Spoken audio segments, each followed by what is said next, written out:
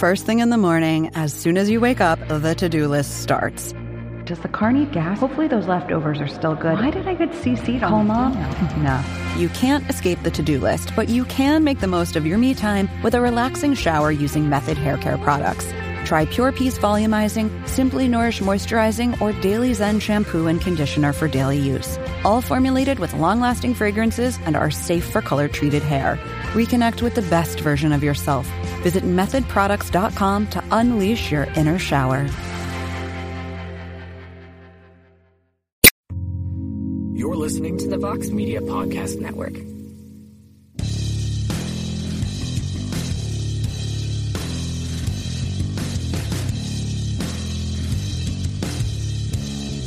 It is Monday, the 18th of February, 2019, and this is the MMA Hour. Welcome, everyone. My name is Luke Thomas. I'm the host of this program. I appreciate you guys joining me. What a show we have planned for you donks today. First of all the reaction that you want to get from Bellator 215, Bellator 216, and UFC on ESPN1. We're going to have a ton of that. Plus, well, more than a few guests joining us. The co-headliner for Bellator 215, Matt Mitrione, is going to be here. A gentleman who has a very important fight in his UFC career coming up next week. Stefan Struve will be here. All the rage from UFC, or I should say Bellator 216. Valerie Loretta will be here. That's kind of interesting. And then at the end of the show, he's going to be headlining UFC 235, looking for the opportunity of a lifetime. Lionheart returns to the show. Anthony Smith. Plus, you're going to be here. You're going to be my guest. Two different ways. Number one, with your tweets, using the hashtag #TheMMAHour, as well as with your phone calls at 844-866-2468. We'll do that in the sound off. I'm told there were a gazillion of both of those. I always appreciate when you guys call and contribute.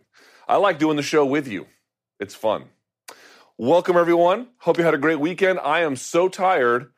I would like to, what's the word I'm looking for? Die? Yes, I am so tired I could die. I normally like those Sunday cards when I'm just a fan. But when you have to have a show ready the next day, woo, they cut into your hours. Plus, last week was a hell week for me with my other job, and I'm tired. But you know what? I'm also caffeinated. Vox Media has the worst coffee on earth, but I'm going to drink it anyway because it puts me in that mood, this liquid magic, to get going. One little fact about caffeine that folks may not know, this is apropos of nothing. It's one of the few performance-enhancing substances that across different kinds of sports, it has benefits. So if you're looking for explosive strength, long-distance running, and everything in between, caffeine's one of the few that is good for all of them. That's why it was initially banned. Folks may not know that. Here you go. Que delicioso. All right. As always, don't forget the Monday Morning Analyst is going to be exclusive to YouTube. We're going to get into it here, but if you're listening on the audio platform, don't worry. We won't run through all that stuff in the that platform and make it hard for you to understand and listen to. All right. It is time now for a round of tweets, ladies and gentlemen.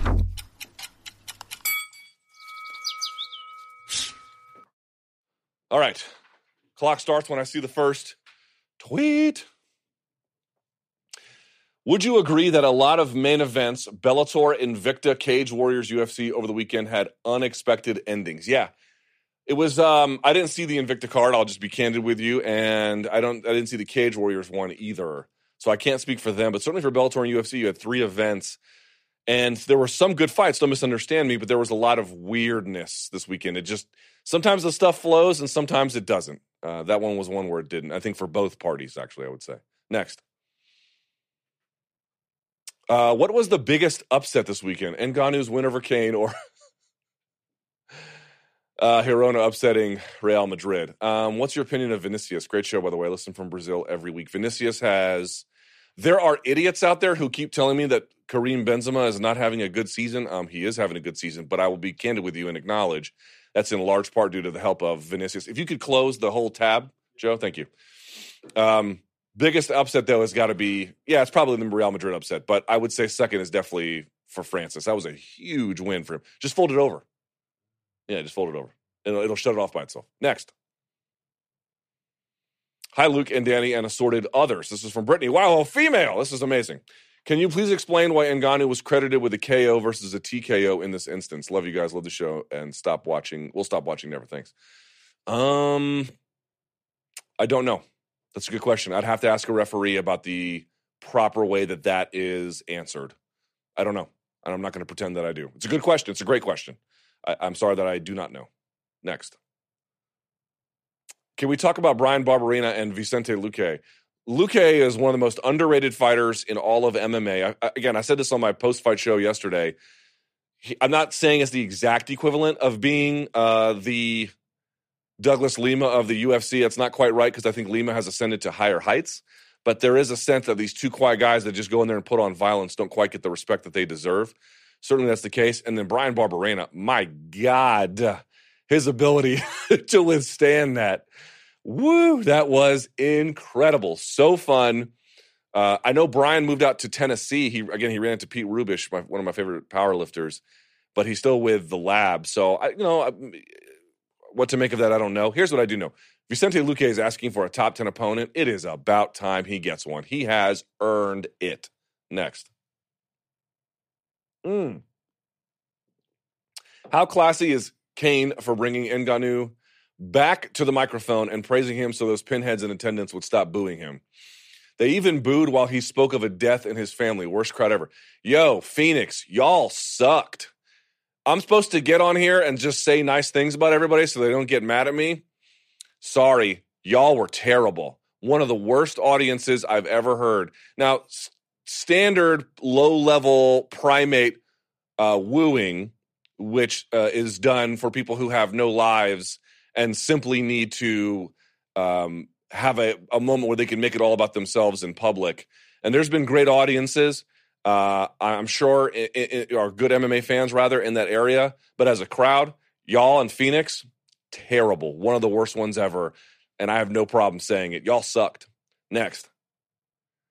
Who do you think Paul Felder fights next in the lightweight division? Also, after these two losses, what does the UFC do with James Vick? Does he remain main card material? I suppose it depends on the matchup. For folks who may not have heard, Paul Felder punctured his lung last night, apparently sometime doctors believe in the third round. He had to stay in the hospital last night. We were looking to get him on the show, but obviously that wasn't going to happen. So a tremendous win by him. Dude, I am not ready to close the door on James Vick. There are things he has to work on. He got a little bit ahead of himself, obviously, with the Gaethje fight. He was very competitive in this Paul Felder fight. And, yeah, there are some things that have to be tightened up. But, in fact, I was a little surprised he didn't wrestle more, to be honest with you. So maybe switching some things up that he's doing. But, and he has to reset the level of opposition he's fighting. But I'm not closing the door on that guy at all. Next. What's your take on a fight between Ortega and Crone? If Brian Ortega kept it on the feet, he would destroy him, I think, to be candid with you. And I saw a lot of people being like, oh, you should do Ryan Hall versus Crone Gracie. Okay. No, you don't want to do that. Ryan is probably going to keep it on the feet where he has the advantage. And on the ground, they're going to stalemate each other. Do y'all watch high-level black belts compete? It's boring. It's boring. High-level black belts typically, in MMA, it can be a little bit different. But outside of that, they just neutralize each other and they win on advantages. No thanks. Have them fight people who are lesser than them in jiu-jitsu. One more, very quickly. One more. Dominic Cruz mentioned all fighters will have a different definition of fight IQ. What is your definition? Yeah, first of all, Dominic Cruz is my favorite commentator in all of MMA. If you don't like Dominic Cruz as a commentator, it's because you're the kind of neighbor who doesn't mow his lawn. You're the kind of person who talks closely to your coworkers at the office. You chew food with your mouth open. You talk in movie theaters. You're just wrong with the world. But I disagree with his idea that everyone's going to have a definition of fight IQ. Fight IQ is making good decisions in fights. That's what that means. Who makes smart choices based on what's available to them? Now, those choices will differ based on opportunities, challenges, and skills. But nevertheless, you're either getting towards a place where you're winning or you're not. Fight IQ is a good demonstration of that. All right. Do we have our next guest? All right. We had to shuffle things around. We shall shuffle. This gentleman returns to the octagon. I am very, very, very excited about this. I haven't seen him in a while, and he makes his return this Saturday, I believe. He is the finest out of the Netherlands when he takes on, of course, a UFC on ESPN3. He'll take on Marcos Rogerio de Lima. The one and only Stefan Struve is here. Hi, Stefan. What's up, Luke? How are you? Good, buddy. How is Beaverwick? Everything's good, man. It's good to be home for a while. Been doing my camps in Florida for the last 7 fights, and this one I was at home. So, yeah, everything's good, man. It's good to be here a little longer for a change. What do people do for fun in Beaverwick? Well, usually this time of year, February, it's freezing cold and there's snow, but right now it's in the 50s. So it was actually nice to be outside for a change, for fun. Well, it's not exactly beach weather, but, what do people do for fun now this time of the year? Normally ice skating, making snowmen, but right now, not so much. Are you a big ice skater, Stefan Struve? I haven't done so for a long time. No, I haven't. You'd be like a giraffe out there. I'd make it look good, though. I believe you. You're very athletic. I believe you. Hey, so why did you decide to go back to the Netherlands for this one, or has that been more recent? I've been traveling a ton the last couple of years, back and forth to Florida, and I was in Kazakhstan for to corner a teammate of mine in December.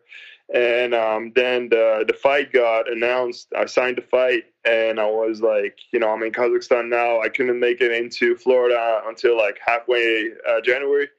Then I would have to travel back to Europe halfway February, so I'd only have like 4 weeks to train. Plus, I'd have like 3 jet lags in a row. It just didn't make sense for me, And at first, I wasn't sure if I would have the right amount of training partners. But that turned out great, and I'm very pleased, very happy with how the camp went. So where are you training? Like the gym where you started, or someplace new, or what? Yeah, also training with my longtime coach Bob Schreiber. I trained a lot with Teemu Sassi, who have a bunch of big heavyweights. Just made my way around a couple gyms and made it work like that. So. And Holland is small, right? You can drive end to end in like a few hours. Yeah, like north to south in like 3-4 hours. So it's not big at all. So you have to make it work, train with each other, and it was actually nice to train with the guys I always used to work with for a change. Although the change has got nothing to do with the quality of training or the team in South Florida, because the team over there and the coaches are everything a fighter could wish for. They were tremendous the last 7 fights, and as I said, got nothing to do with this change. But now and then it is good to change things up a little bit. It's very nice to be home, and it's very nice because I'll only have to travel 19 minutes to Prague tomorrow to be there. So it's awesome. Yeah, that has to be a bit of a relief. So let's talk about you for a second, man. You're in an interesting position. It's no secret. You're coming off 3 losses in a row here. I believe that's never really happened for you before. Let's start with a few things. How hard has it been mentally to deal with that? Very frustrating, of course. And, I was in all those fights. I had good moments in all those fights. And at the end of the day, the coin flipped their way, and they were better that night. But I know for sure that I could beat all the guys I fought those nights. I just fight a little more aggressive, fight a little higher pace. There were some reasons why I wasn't performing. No excuses, but I believe that this fight I'll get my hand raised again. You don't have, and again, I can only know from the outside looking in. I've not been in your camp. I don't know your life, so that's why I'm asking these questions. There are no lingering health concerns, right? Well, it's not really a concern. I've been fighting my whole life with the heart disease. That's just the thing. I've had that my whole career. So normally it is found in kids when they are young. And then they are told that these types of combat sports aren't the best decisions, because one day they would probably need surgery and you'd be on blood thinners and all that, and they'd be hard to quit. And there's erosion in my heart. The aortic valve will decay faster than probably when I wouldn't train, but that's not for sure either. So There's just an abnormality in my heart, but I'm doing pretty damn good with it. So, like I wouldn't do anything else with it. It is what it is. It's part of me. So. And you obviously have to get medical screening, so I'm not worried about that. You feel fine, right?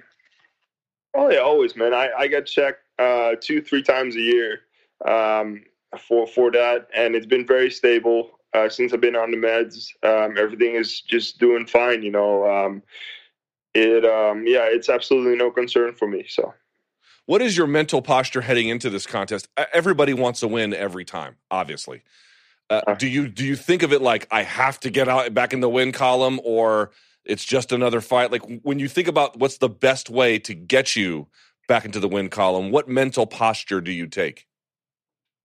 Well, you try to not be, in a spot where you're worried about, winning. Although you always need to be worried about winning, because that's why you go in that cage. But it's frustrating that I lost 3 fights in a row. But at the end of the day, I treated it just like any other fight. I believe in myself. I feel good. There's no, there's nothing in my head that holds me back. So I just, need to fight hard and, go in there and get my hand raised. Simple. Let me ask you a question that a lot of people have asked me. You obviously have some great wins. You have a win over Stipe Miocic and a stoppage win at that, I believe, if I'm not mistaken, right? But here's one thing that people have always asked me. Understand, I don't know what you know. So I'm going to ask this from a position of relative ignorance. But some people have brought this up, and I think I've seen it too. They make the criticism, constructive or otherwise, that you don't fight tall. You're very tall. It's not like you don't really love. You have a jab, but you don't like stick behind the jab. I'm sure you may have heard this before. What do you make of whether or not your fighting style optimizes your limb length and your stature? Well, I agree with it partially. I think I gotten way better with it. But in the beginning of my career, I didn't really fully understand how to use my reach, how to fight long. I always came forward and was looking for a fight, and I was looking to be the aggressor. But now I really understand that if I fight like that with smaller guys who are more explosive, I'm gonna end up on the short end. It's simple as that. So I really had to develop that, and I think I got on a lot better with it. Unfortunately, in the last couple fights, it didn't always show, but that was actually, I didn't really get caught as much in those fights. It was more the takedowns in the last 2 fights that cost me the fights. Almost, knocked out Tibura in that last fight with a head kick, and was doing pretty good on the outside, but he was sharp with his takedowns. I believe that fighting tall and just being smart with it will be one of the things this weekend that's going to get my hand raised. So let's talk about your opponent. Brazilian, heavy-handed, has gone, I think, a bit back and forth with weight classes. For a while there, fought at middleweight, but he's back at heavyweight now. He has 1 win since doing that over Adam Wieczorek. What do you make of your opponent? When you think about what the hurdles are you have to clear to win, what are they? Yeah. Well, the one thing, as I just said, I need to be aggressive, but smart aggressive. Like I need to have him on the outside, because if you fight him on the inside, he's gonna land something, and he hits like a truck. Like there's no secret in that. So just be very smart with it. I believe that he hits very hard, but he's very hittable himself. He's open to takedowns, and when you pressure him on the ground, he gives up certain things, certain openings for submissions and ground and pound. So I believe that if I fight smart and don't end up in a brawl with him, this is my fight. So interesting. If I had to ask you what your goals were for this year, so let's say we talked a year from now, so what is it, February 18th? Imagine if we talked February 18th, 2020. What would you have liked to have accomplished in that time? It's fairly early this year, so I always like to fight like 3 or 4 times a year, but let's just say 3 times this year. So what I want to do is win three fights this year. That was my goal last year. Unfortunately, it didn't go that way, but 3 wins this year is what I aim for. This is my last fight on my UFC contract, so we have to renegotiate after this. My first choice is to stay with the UFC, but there's also interesting players outside of the UFC. And end of the day, we fight for money, you know. So that's going to be interesting for me after this fight. Another reason to get a nice win. And for the rest, man, it's all about winning. You know, winning and not getting hurt in there. So are you looking for a pay bump? A what? A pay bump? A rise in pay? Of course. Yeah, you don't want to drop in pay. You know, like that's not what I'm going to sign. No, but here's the thing. For a long time. Here's the thing, Stefan. I'll talk to fighters, and they'll be like, yeah, I want a bump in pay, but it really matters that I want to be with a certain organization or I want a certain fight. Believe it or not, I actually hear that a lot. It's changing. You're right. More fighters are like, I'd rather get paid. I just want to clarify. That's all I meant by that. Well, you know, I'm very I feel very good with the UFC because you know you get paid. You know, there's a couple other big organizations out there where you know you will get paid, but there's also organizations out there that say they pay a lot or will pay a lot, but, you know, I haven't dealt with them. So in the end of the day, I want to get paid to fight. You know, I've been fighting for a very long time, and I think the next couple of years are the years where, you know, I get paychecks that are serious. And that's what I'm aiming for. You know, I still like doing this, but end of the day, I'm also doing this for the money. So, you know, a good performance on Saturday will definitely help with negotiations. In a perfect world, what would you do with the money? Like if you got the right amount of money, right? Oh, I love this contract. It's great money. Career's over, however many years that is from now. What would you do with the money? You just probably invest it in real estate so that when I'm done with my career, I could sit back and, you know, choose the profession I like, do what I want, and not have to worry about things too much. You know, I'll have my house paid off probably, and I don't need a lot every month. I don't spend a lot of money, so I would just like to have a nice, comfy life doing what I'd like to do. Let me ask you a bit of a different question. You fought a bunch twice in 2014, once in 2015. 2016, 2017, and then once in 2018. But you did have that injury layoff for a while. This is the heart condition. Yeah. We saw Cain Velasquez come back last night. He was gone since UFC 200. I wonder, A, what you made of the fight, and then, 2, how hard is it to come back from a layoff? Now, everyone's situation is different. Some people have catastrophic injuries. Some people just have life going on. But in general, what did you make of the fight? And then what do people not understand about making a comeback after time away? You know, for him, it was a long, long time since he was in there. And then to have your first fight against a man like Francis Ngannou, there is no time for you to just smell the octagon and feel, you know, comfortable again. That guy's coming at you with everything he's got. He's going to try to knock your head off. And if he touches you, he's going to hurt you, you know. And he caught him off guard because the punch he landed wasn't crazy hard, but that man's got so much power, and he just walked into it. And then, unfortunately, you know, he blew his knee out. So it's just very unfortunate for him because I do believe he's got a lot more in the tank. But coming back, especially against a guy like that, man, that's no easy task, you know. But at the same time, he's Cain Velasquez. They're not going to give him, you know, a nobody to just, you know, make a return. You know, they gave me Alistair Overeem for my return when I came back after like 22 months with the heart issues and all that, you know. And then I was going to fight Matt Mitrione. I had to black out in the locker room and all that because of the medication I was on.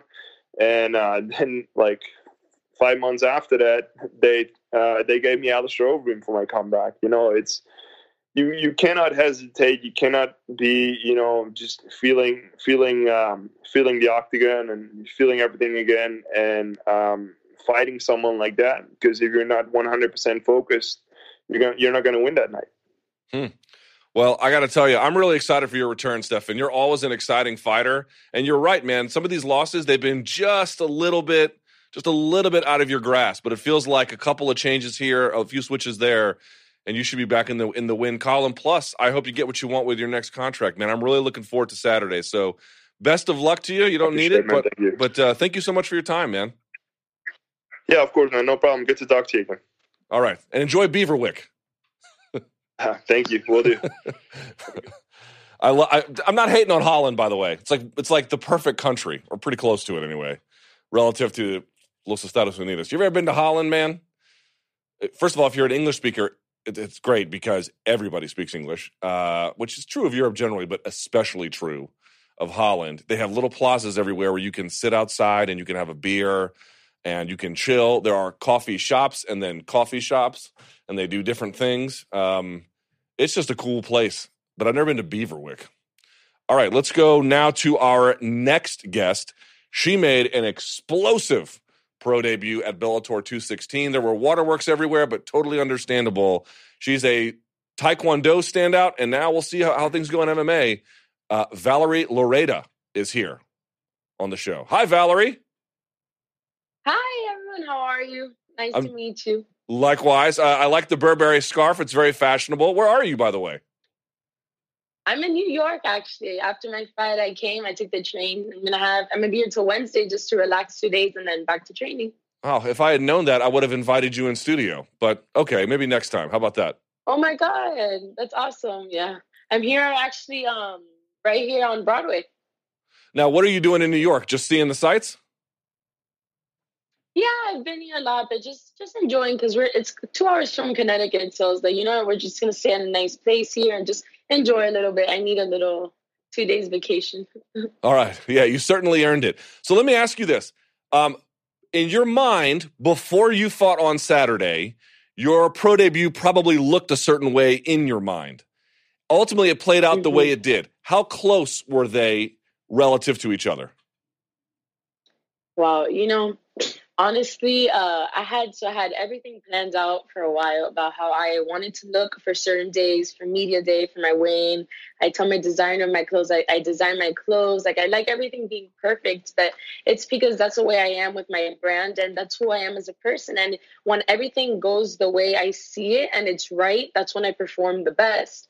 So I've had that plan. So everyone's like, wow, it looks like everything was so nice and perfect. I'm like, because that's how I made sure of it, right? And then during this week, I was telling my parents, I'm like, everything's been going as I planned and nothing could be better. The only thing is I have to win tomorrow night, but that was never a problem for me because I always in my head was like, there's no way that you could come out of this fight losing with the camp that you had, the work you put in. I couldn't have put 5% more into the training that I did. So I was just confident in that. But of course, on fight day comes and you get very self-conscious and you start doubting yourself. But I kept telling my family members, I go, the moment I see one opportunity, this fight's not going past the first round. I'm going in there. I'm not going to be patient. I'm going to go in there. I'm looking for my knockout. And exactly what I said was going to happen happened. And it's funny because I was talking to my coach at home. I was like, I knew it was going to be jab, cross, hook, liver kick, because I've done it so many times and finished so many people training doing that. But it just turned out perfectly. I couldn't be any more blessed to have my pro debut like this. I want to circle back to the fight itself because there was a bunch of things I loved about it. But let's talk about what happened afterward. Obviously, you were overcome with emotion, and you can understand why, but I would just like to hear it in your terms. What was it about the moment that made you feel that way? It's like for so long, I'm the only one in myself. Like, even when I only did Taekwondo and I moved to MMA, like, my parents didn't understand. Nobody understood. They were really just relying by what I was saying. I was like, just trust in me. I have a feeling. I have a gut feeling that this is the right thing for me, And it's just one thing to believe in yourself and trust myself and train and be amazing every day, but it's another thing to see the result. So when it happened, if you notice, all I keep saying is, oh my God, I can't believe this. Oh my God, I can't believe this, because I was in so much shock because it's literally exactly everything I said word by word is what happened. Okay, let's talk about the fight here just a little bit. Your opponent came forward a lot. I'm assuming you were expecting this. No, at all. Really? She shocked me.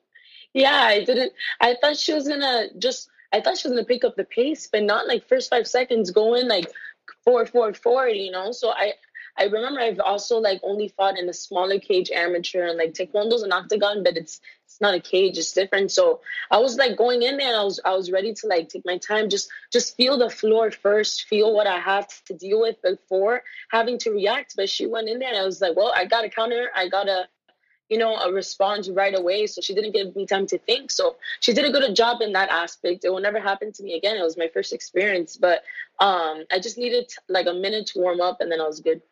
All right. Here's what I loved about the fight. Let me tell you. Number one, there was a lot of interesting kicks. I don't think I've seen a real axe kick attempt in years. Maybe Mirko Cro Cop was the last one.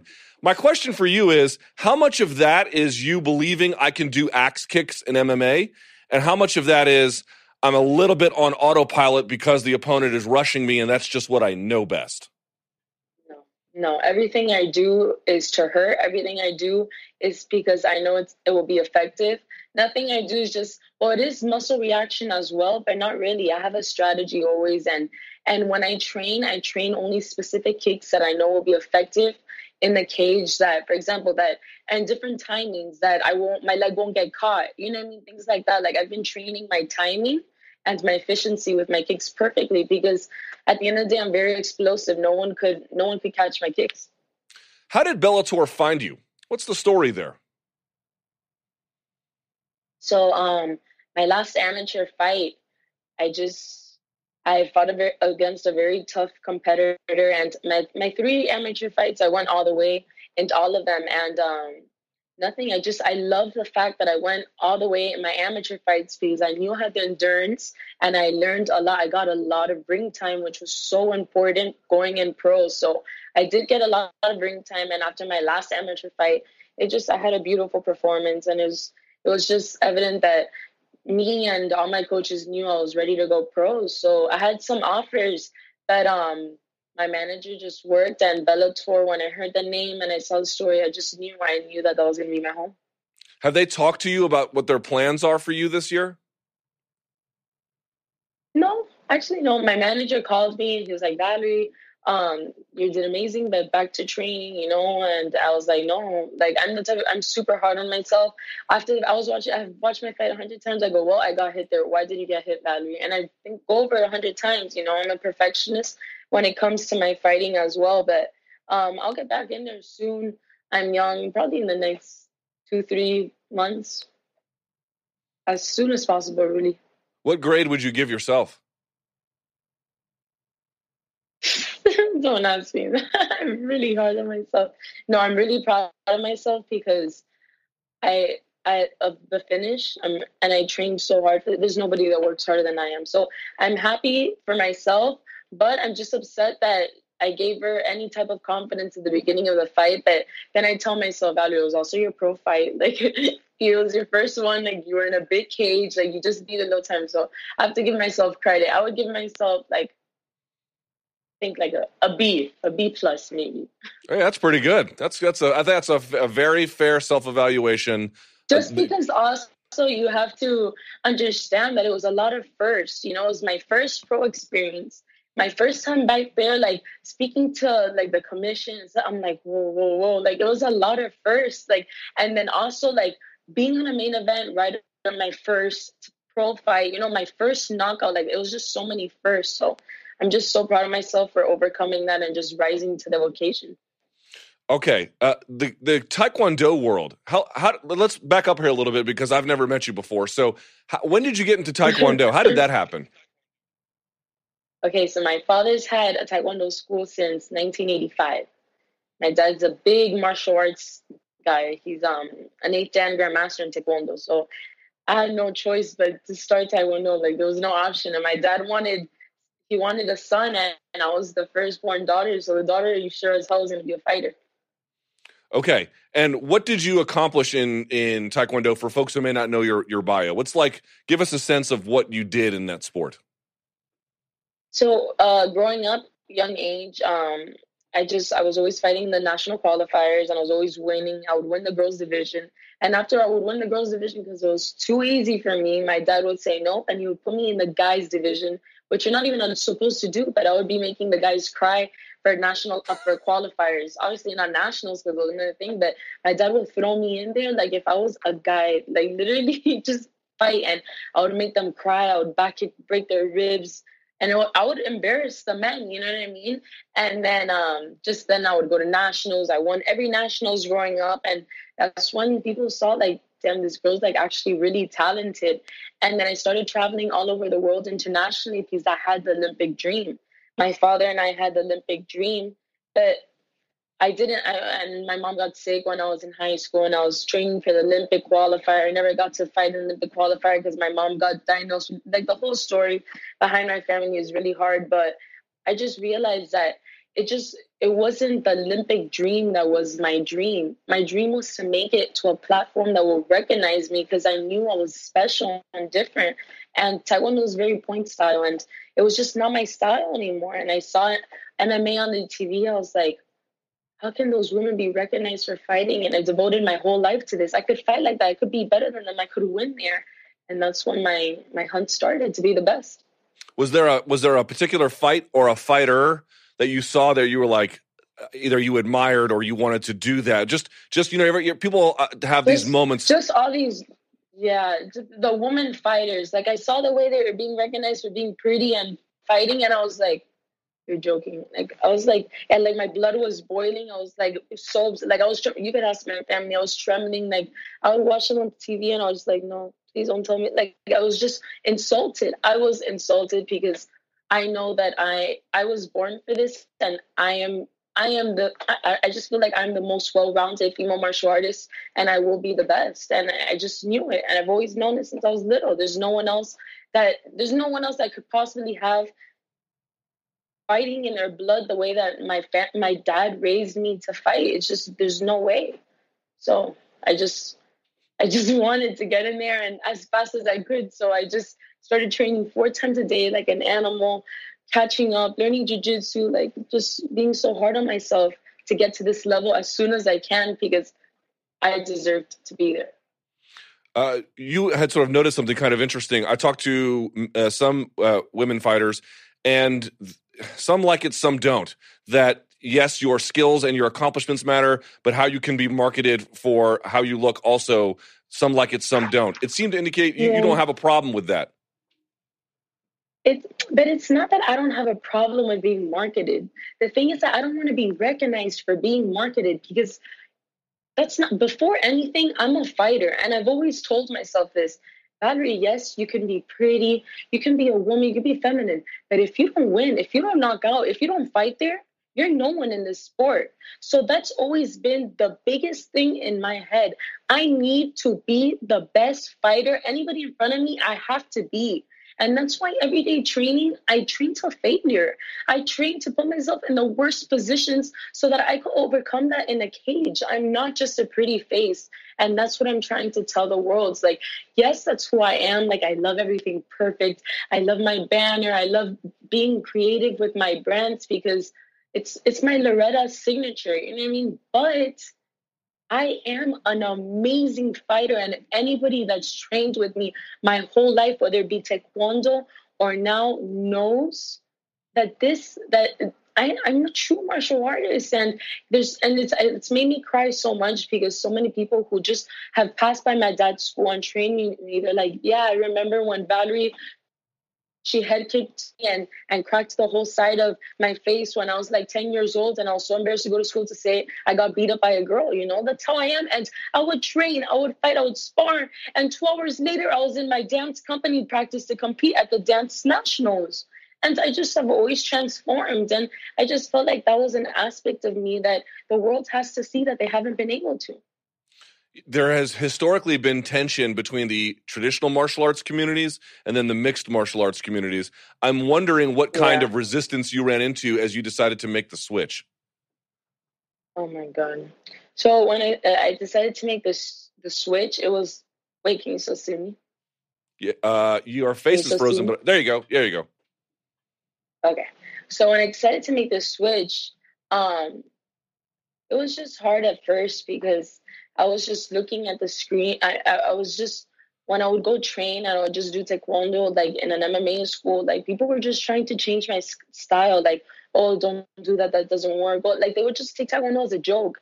And I feel like that's what just gave me more of that fire to really just blow this thing up and just portray Taekwondo in a cage. And it's not like I just do Taekwondo.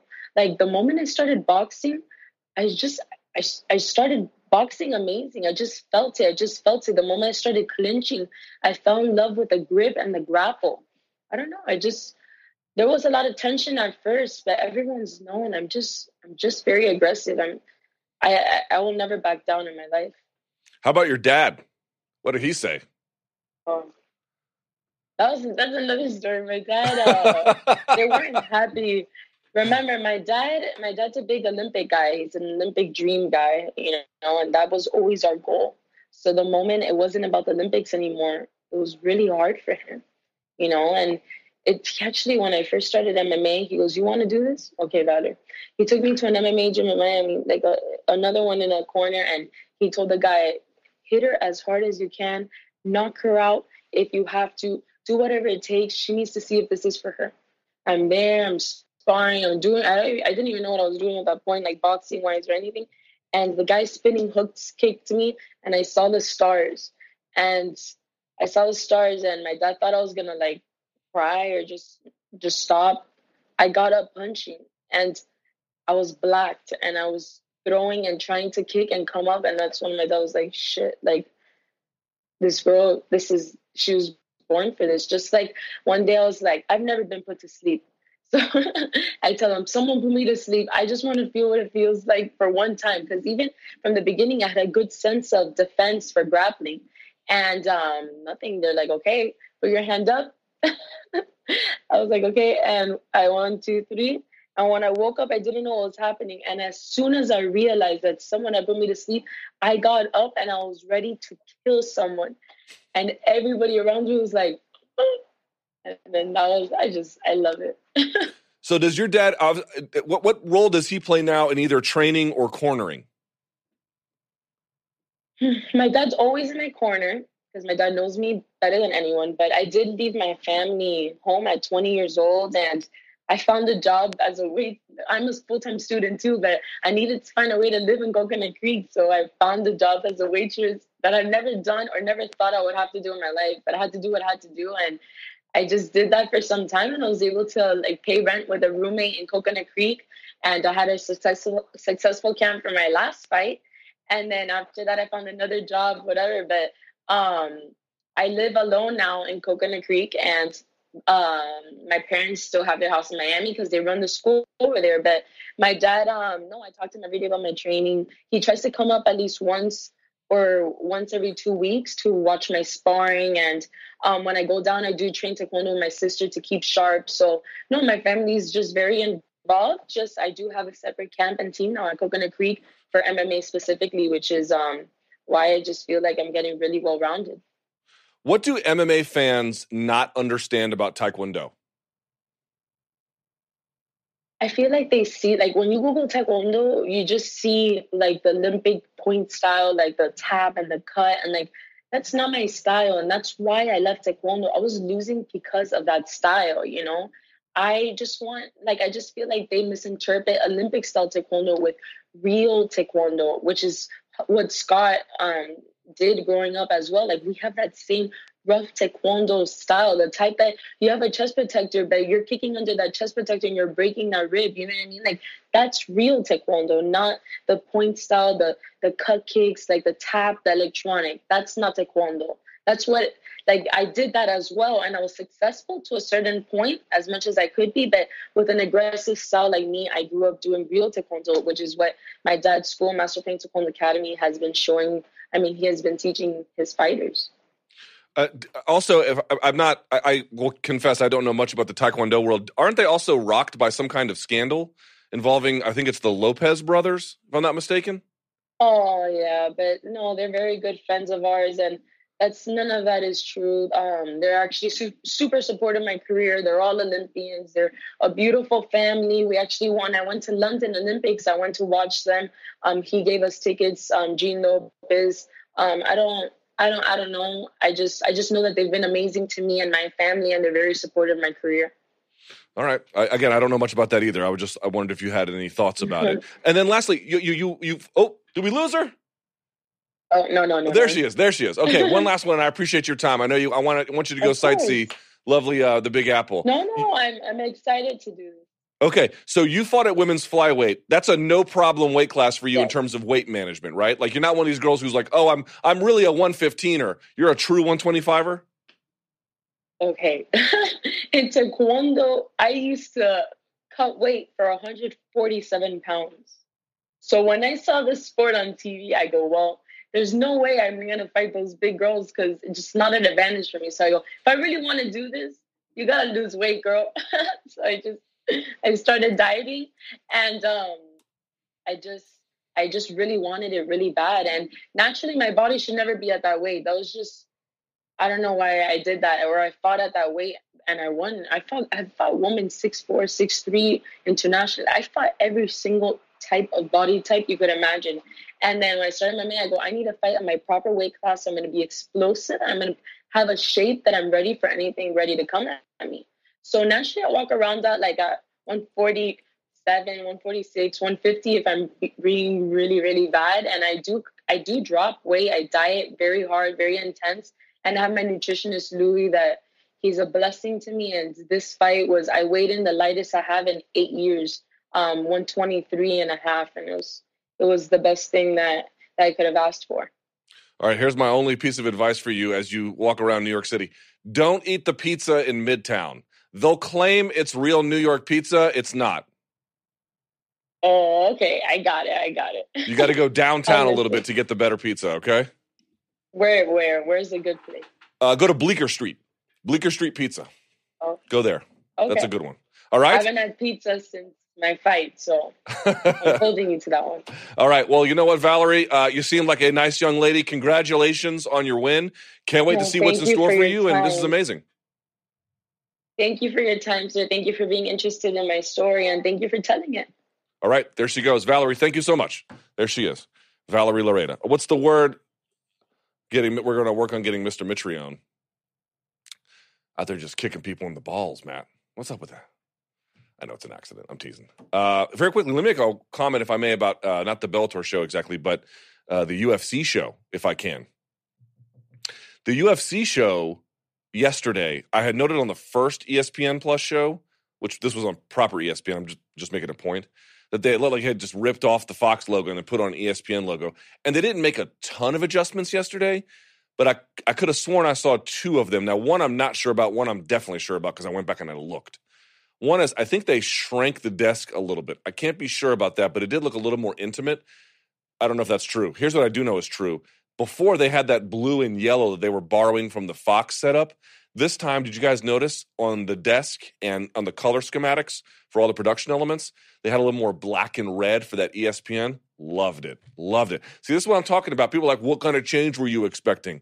Not the world. I wasn't expecting some kind of massive, oh my God, unrecognizable product, but I was expecting, make some changes. It is a new broadcast deal. It is a new situation. It is a new entity.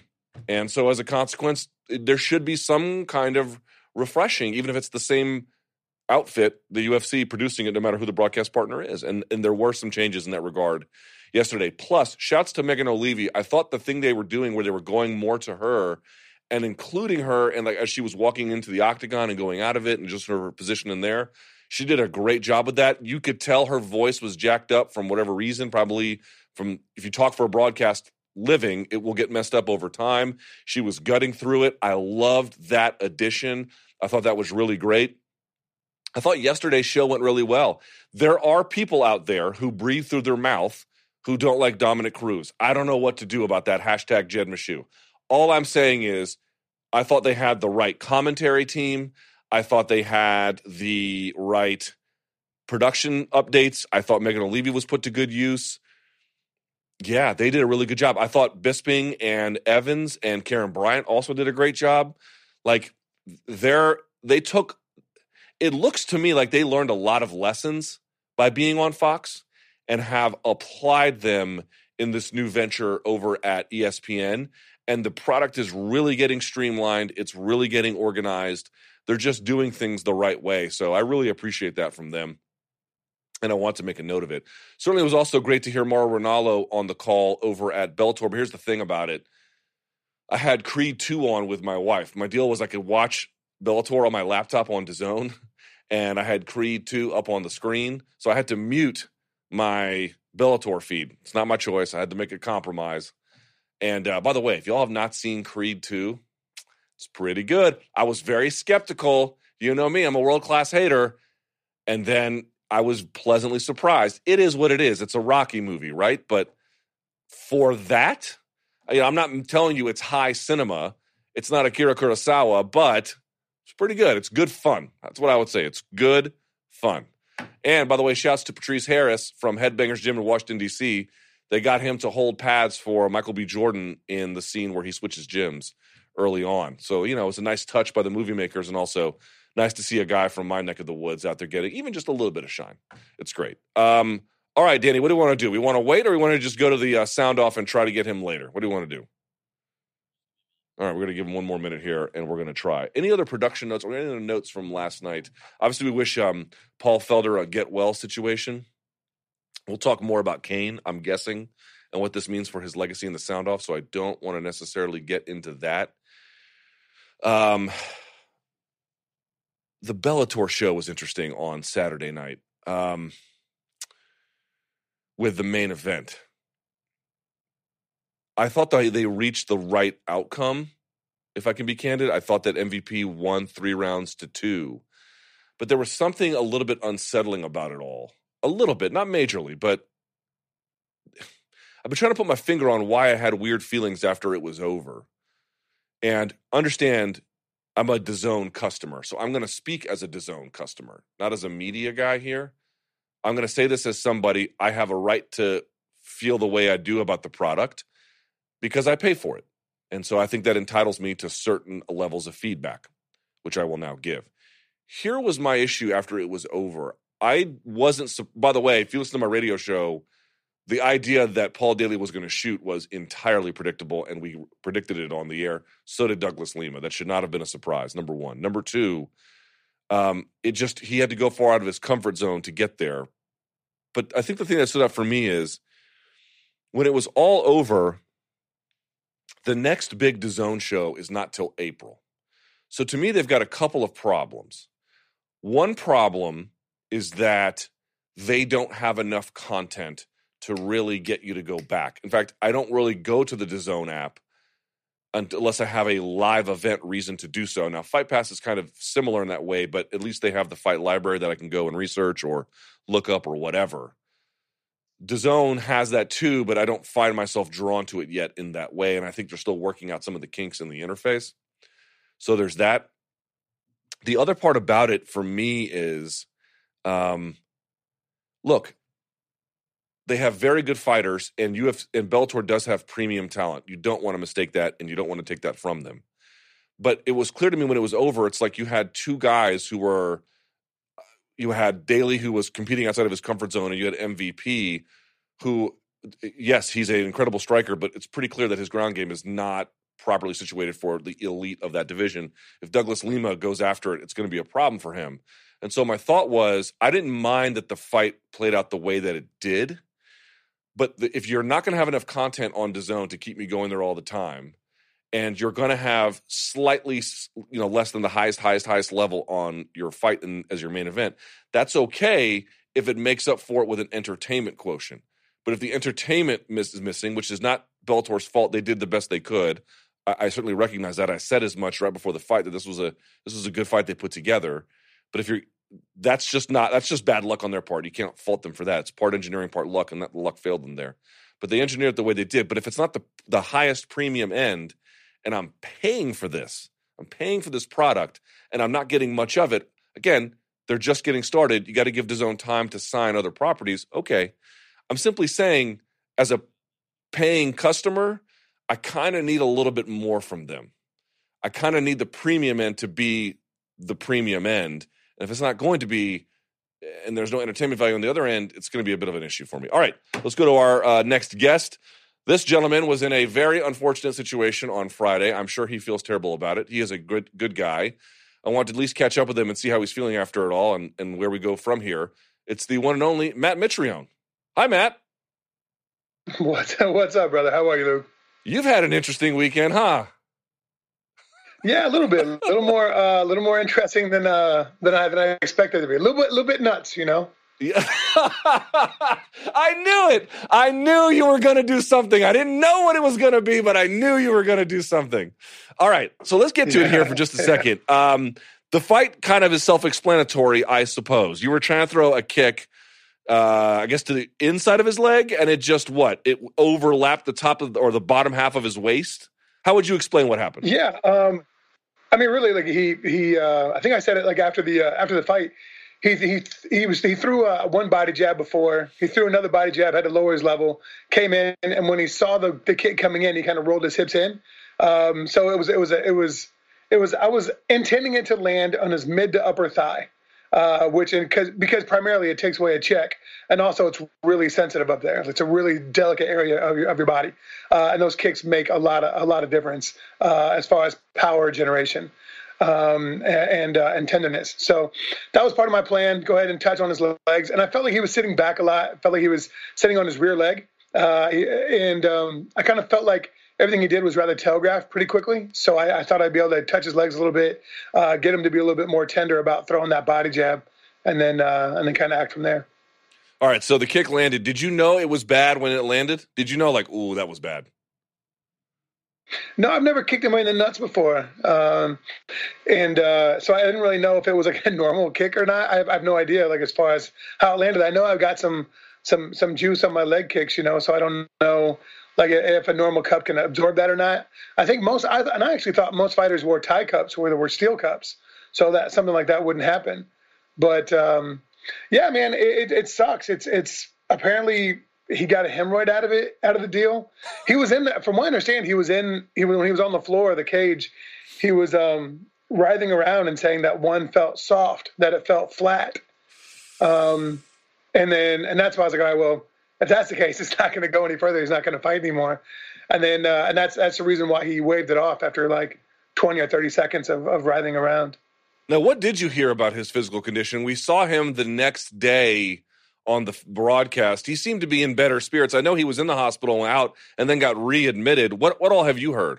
Well, I heard that it was there was a little bit of swelling, not much, but a little bit that they got released with like some ibuprofen or something like that for some discomfort, and then went home that night or went back to the hotel that night, and then went back the next morning and said he had a lot of pain once he stretched out his leg or something like that, and that's when they found a hemorrhoid, I guess.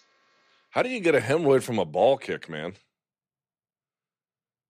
That's a really good question. I don't know enough about like the internalization of internal intestinal power or whatever. I don't know, man.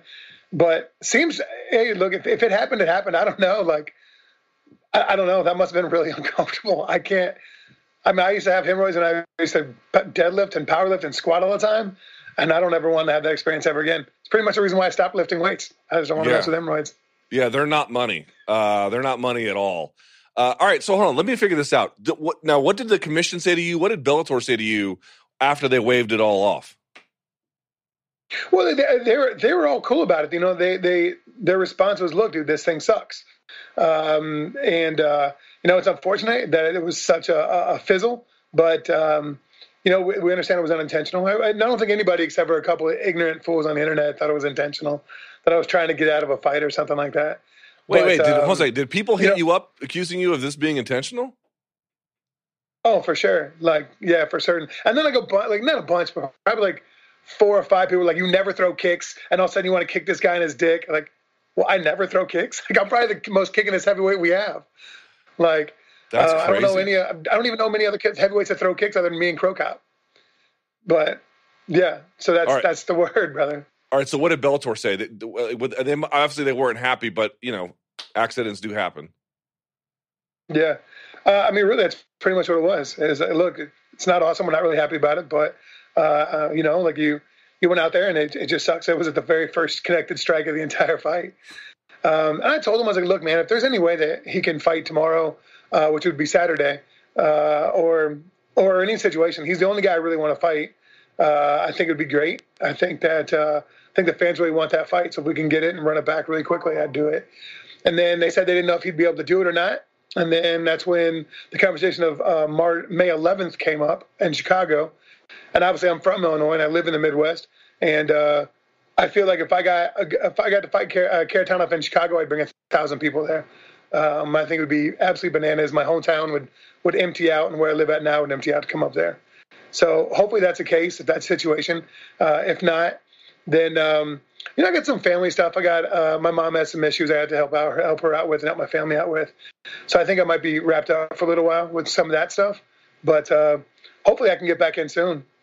Does it have to be Kharitonov? Who else makes sense for the fight? I don't know. You versus Kongo would be kind of interesting.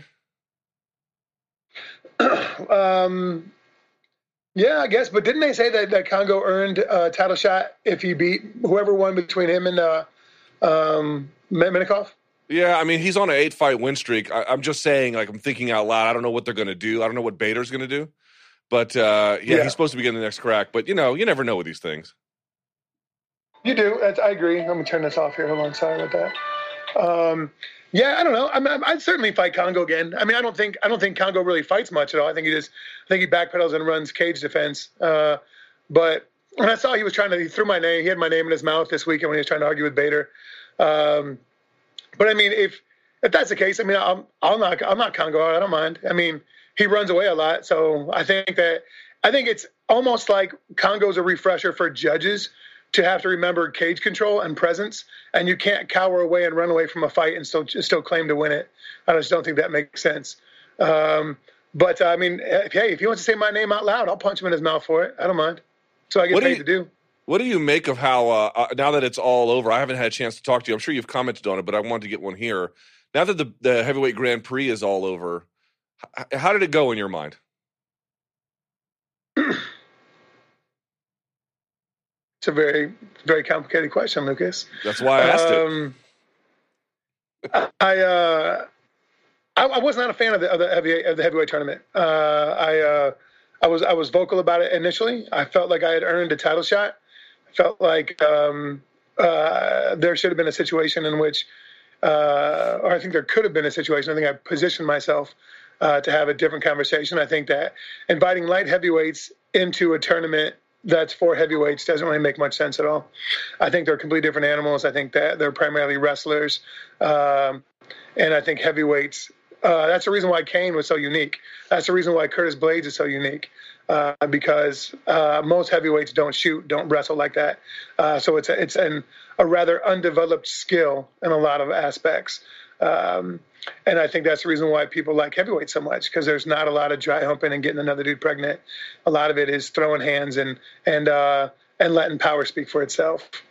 And so I think that I was somewhat against it initially. And I was against the way Bader fought me. I didn't like it. I didn't think it was worthy of a heavyweight tournament or heavyweight fight. But in that same breath, he came out and he knocked Fedor out faster than I did. So if Bader fought Fedor the way that he fought me, then I would have been on my podium or platform talking about this is embarrassing and blah, blah, blah. But he didn't. He went out there and he threw hands and he did a great job and he won up me. So if I were salty about Bader being the heavyweight champ, then I would just be sour grapes. So I feel that Bader did a great job. If there was ever any question of him being invited to that tournament, he answered them, and he vindicated Mr. Coker by going out there and throwing hands and winning. And I'm proud of Bader. As a friend, I'm really happy for him. Professionally, I guess I'm jealous because he bettered me in a skill set that I've never developed. And he won up me by knocking out Fedor faster than I did. So I'm excited. I'm happy for him. Bader stylistically is the worst matchup I could possibly have. And he capitalized on it. So that's kind of how I feel about it. Are champs good for MMA? Pretty much just as honest as I can be there. No, that's I really appreciate you. That's why you're on the show, because you're candid, and that's what we need more of in MMA, for better or for worse. So do you think like champs, are they good for MMA? Is that a good thing that we're doing this? No, I don't think it is, actually. I think about it, right? Like, I'm happy for those individuals. But I think that classes are classes, and I think that heavyweights are an animal all amongst themselves. So I think there can be interdivisional fights, and I think it's great for the fodder of what if, for fantasy stuff. But I don't think it's great for the evolution of the sport. I don't think it is. I think it muddies the waters, and negates, like, for example, if I were in Bellator, I mean, if I didn't lose a Bader, pretty good chance I'd have a title around my waist for Bellator. And I'd be, what's that? I don't know. Assuming that this fight never happened, I'd be 4-0 or 5-0 or something like that in Bellator now. But now I'm, I think, 4-1 in Bellator, and my only loss is to a light heavyweight, right? So that still counts as a loss on my record, even though it wasn't really a heavyweight fight, but it was, because it was a light heavyweight that made heavyweight. So I mean, it's just, I feel like it's just a totally different animal. If for example, when Rory McDonald tried to fight Mousasi, Rory McDonald's not an 85er, he's a 70er. Mousasi's an 85er that fights a 205 sometimes, but could absolutely go out there and demolish somebody like that, because wrestlers typically have that skill set that has been developed, whether you're an 85 or a 70 pounder or even a 205er. Like I said, heavyweights typically don't have that type of defense. Now, I'm saying that, and I'm obviously biased because I never developed that skill set. It was something I didn't do in college. I was obviously never an All-American in wrestling, multiple times for that matter. And I learned everything I know on the fly just coming up from the UFC. So I don't know. Like I'm salty about light heavyweights being invited. And I think Bellator's tournament was exciting enough with the heavyweights that we had on the roster. I don't think we needed to add name value to it. Let me ask you this. What was this thing you put on Twitter this is my life. I'm out here talking about ways in which to cleanse one's genitals. Ballwash.com. So is this, okay, so hold on. You have these services. Quip, for example, is for teeth brushing. You got like Dollar Shave Club. And the thing is, they send you one like every so often for either, to whatever the service is. It's just this one that's renewal. You have one now. Yep. Here we are talking about your balls, for your balls, Matt Mitrione. You know, how amazing, how incredibly ironic was the fact that my primary sponsor was a ball wash and I kicked it in his balls, right? Like, what kind of great advertising could Ball Wash ever have paid for? I think there should have been an incentive, like a hitter. Like, if you get 2 million views on this blip or whatever, I get extra kickers on that. So okay, so what is this? Got the best advertisement money possible. What is this? What do you get with Ball Wash? They're not sponsoring the show. I'm just curious. Yeah, they send out. Actually, you know what? They've got some really nice fragrances for your scones, and it's funny because what's it called? What's that? The Old Spice. Like, they started running those commercials, like, men have skin too, because not everything that smells good is just for women. Yeah. And I was like, absolutely. So this is great. So look, it's for your balls, your butt, and your body, baby. It's ready. This is the evolution of dude wipes, huh? You know what? Had I had dude wipes on my butt and ball wash on my junk, who's going to sponsor my chode?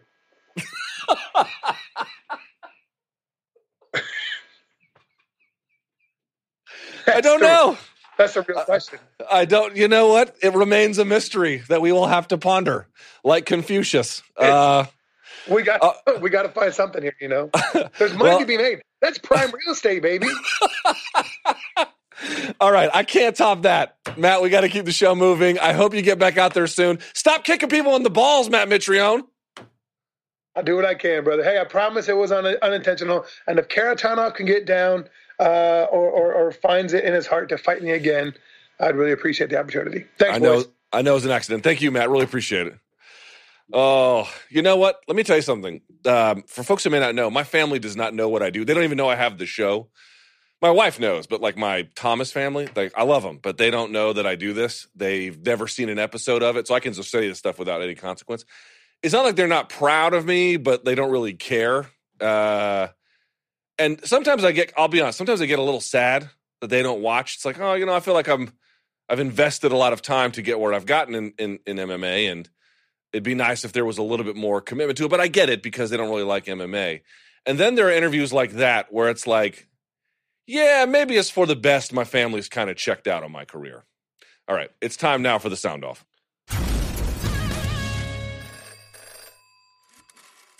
Let's go to my friend Danny Segura. Danny, do your parents watch this show? Sometimes, yeah. Are they going to... you know what? My parents barely speak English, and they watch the show. Well, my family speaks fluent English, and they don't. So There you go. That tells you about why I'm perpetually sad about my existence and why you're a very chipper kid. Hug your children, ladies and gentlemen. All right, let's move on from this one. Let's get to it. The calls, sir. Now, yesterday was weird because you and I were kind of waiting to solicit the calls until the event was over. But I got a bunch of people who hit me up when I got up this morning being like, oh, I submitted a call. Don't forget. What do you say? Yeah, the calls came in. A lot of them came in early this morning. I'm guessing, the fights finished kind of late, yesterday. And I guess people wanted to go straight to bed. Some people had to work today. So, they chose to call early in the morning. All right. So yeah, but we did get a good batch, so we'll be playing those. All today. right, set them up, sir. High energy. Let's see it. Yeah, dude, I'm on 3 hours of sleep, so. Bro. By the way, something that I feel very passionate about, which you brought up, the Vox Media coffee, man. It's so bad. It's so bad. What are they doing? It's trash. I don't know, but I've actually talked about this for a while. I'm like, how can you have a media company and have coffee this bad? Hold on, here's the deal. The coffee in DC is so good. Bad. Really? Yeah, it's just the one here that's bad. Yeah, I don't know. It's weird. But yeah, being Colombian and being spoiled with good coffee, man, it's just makes it rough. Can't go back. Yeah. All right. Well, let's get. I think the biggest controversy. There was so much controversy. There was a lot this weekend. It was kind of weird, but the biggest one was probably Cain knee. Uppercut, who knows? Yes. So let's talk about it. All right. Hey, Luke, how you doing? This is Ram calling from South Florida. I just wanted to ask you, I just finished hearing the press conference, and Cain, right off the bat mentioned that he didn't feel any punches, that pretty much he didn't get hit, and that it was just his knee buckled and, he took his toll, he fell down, whatever it is.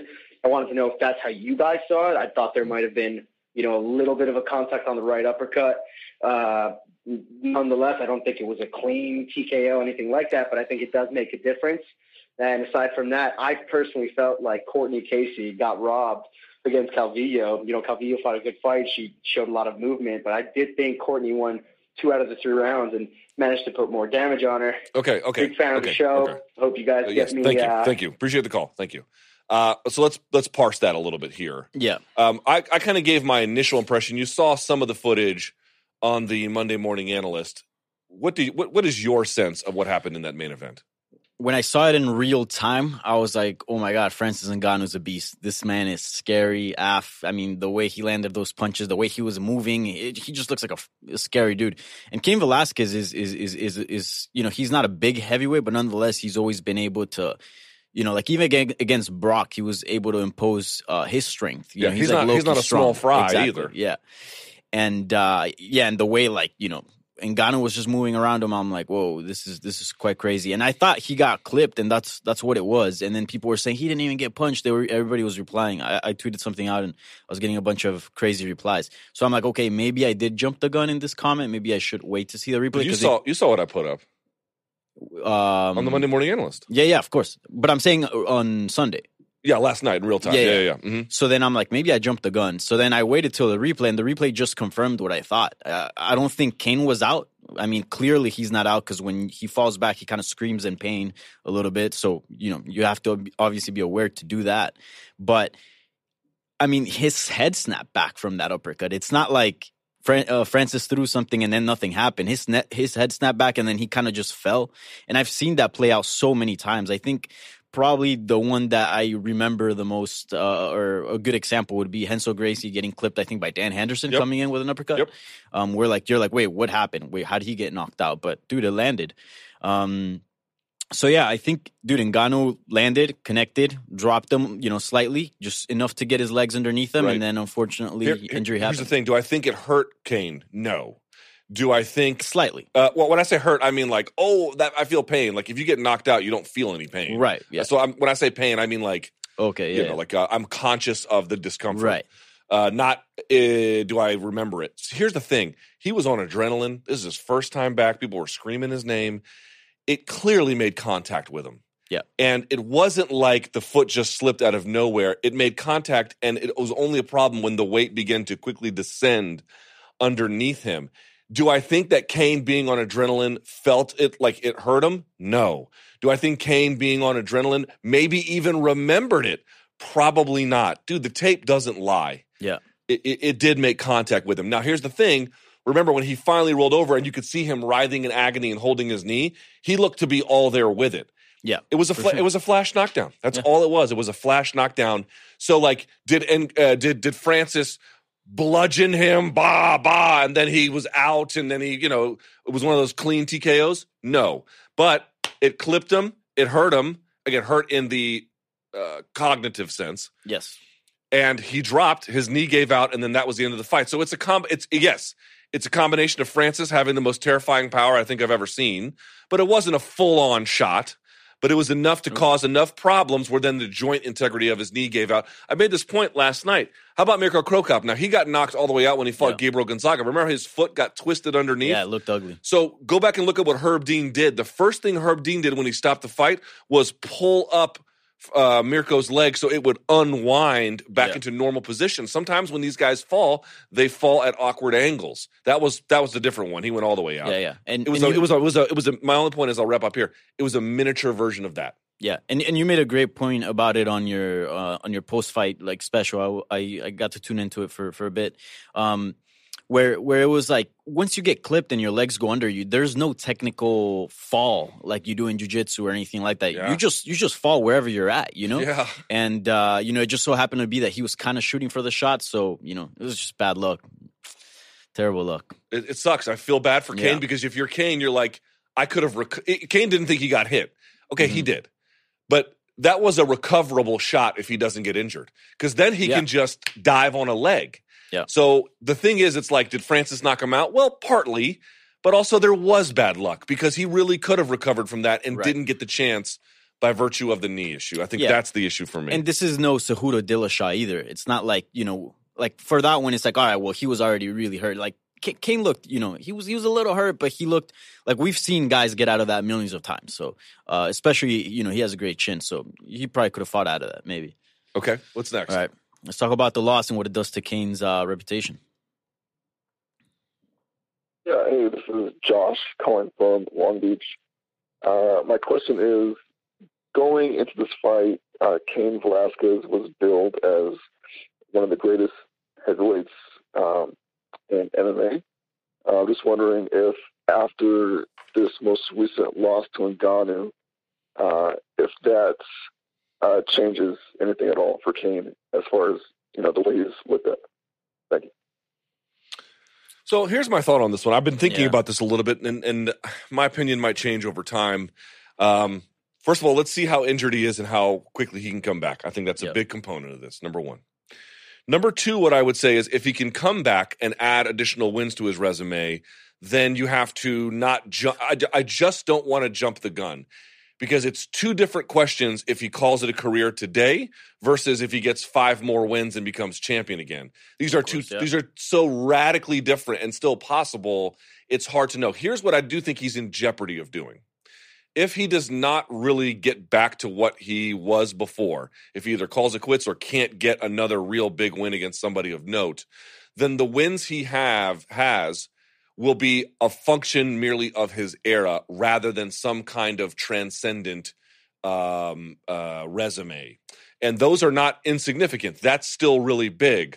But rather than being one of the best heavyweights ever, he would just be one of the best heavyweights of that time. And you could say there could have been the potential for more, but injuries derailed him, and that would be a real thing. Cain Velasquez gets injured more in fights than just about anyone I've ever seen. A lot of people get injured in training. Dominic Cruz gets injured in training, not in fights. Cain Velasquez is the exact opposite. He tore his rotator cuff and his labrum in the Brock Lesnar fight. Here he tears his knee or whatever happened with his knee in this one. So to me, it's a question of we still have to see what's out there. But if he doesn't make a real move in this next chapter, then no, you simply cannot call him that. Yeah, it's definitely a setback. And going into this fight, as the caller mentioned, like it was all about like, is Cain the GOAT? What can he do in these next few years? Can he solidify his position as the GOAT? This has to be a setback. And, especially with the knee, if maybe it would have been, something else. But again, as you said, the story's still yet to be, written on Cain Velasquez. We'll see how he bounces back. But, it was a setback for sure. We'll see what happens. Not just a setback; it could be defining. We just don't know. Yes, we just don't know. Exactly. You know? Like this is the fork in the road. It could go. That's right. It could go either way. That's exactly correct. Really go either way. That's exactly correct. Yeah. Yep. So I guess it's just wait and see at this point. All right. Well, we talked about the fight. Let's talk about what's next for both guys. Hi there, Danny and Luke. This is Cole, a New Yorker calling from Italy. I think a lot. I want to ask about Francis Ngannou's victory. I think a lot is going to be made about his crazy hand speed and power and how he knocked out Cain Velasquez with what seems like a 2-inch uppercut. But I wanted to ask you about his mental strength. And if you've seen any fighter be so honest about being afraid, the impact a loss has had, and actually be able to come back. You know, I've read articles about not lies fighters have to tell themselves to stay mentally fit, but it seems like Francis Ngannou was totally honest with himself and his own assessment of his mentality and has come out stronger for it. I'm sure it helps when you're a 250-pound man to retain that confidence, but do you know any other fighters who have been so honest about being afraid in the ring and being in such a dark place and having come back so strong? Sure. Love the show. Happy to hear what you think. Yeah, so I lied. This is not about what's next, but sort of about Francis Ngannou's comeback, because a lot of people were writing him off, and it seemed like he was kind of done in a lot of people's minds. And here he is on a 2-fight win streak. Well, even I was a little bit concerned. Yeah. He just didn't know if he was done. But I mean, there was the comments that you heard rumors, and Dana White says what he said to the media about his psyche. I mean, I don't put any stock in that. But here's what I did see. He loses that 5-round fight to Stipe Miocic, and it reminded me of the beating that David Loiseau took against Rich Franklin. Now, David Loiseau did get wins after that and is a credible, talented, and a martial artist who should be respected. But as a fighter, he was never the same after that loss. I don't mean that to be disparaging. I can only call the facts as I see them. And that one is pretty clear. If you take a prolonged beating in a situation you're not prepared for, not always, but very often, it can alter a person. Stephen Mako, in the documentary about Iowa wrestling before he became an Olympic wrestler and before he became a fighter and trainer, was asked why he likes wrestling, and he said he liked to abuse his competitors to the point where he changed their personality, where they became different people. Now he's a psychotic man, which I say also, that's some psycho stuff. But that's what can happen if you get that kind of Steve Mako guy on top of you. So Stipe goes in there and just beat on the guy for 5 rounds, and you have to ask yourself, is this really a good idea? Then comes back out of that and has an absolutely dreadful showing against Derek, and not just a dreadful showing. He didn't throw. The telltale sign when somebody is done, typically, not always, but typically, is that they don't throw. They are scared to engage, and you're like, wow, that is a bad sign.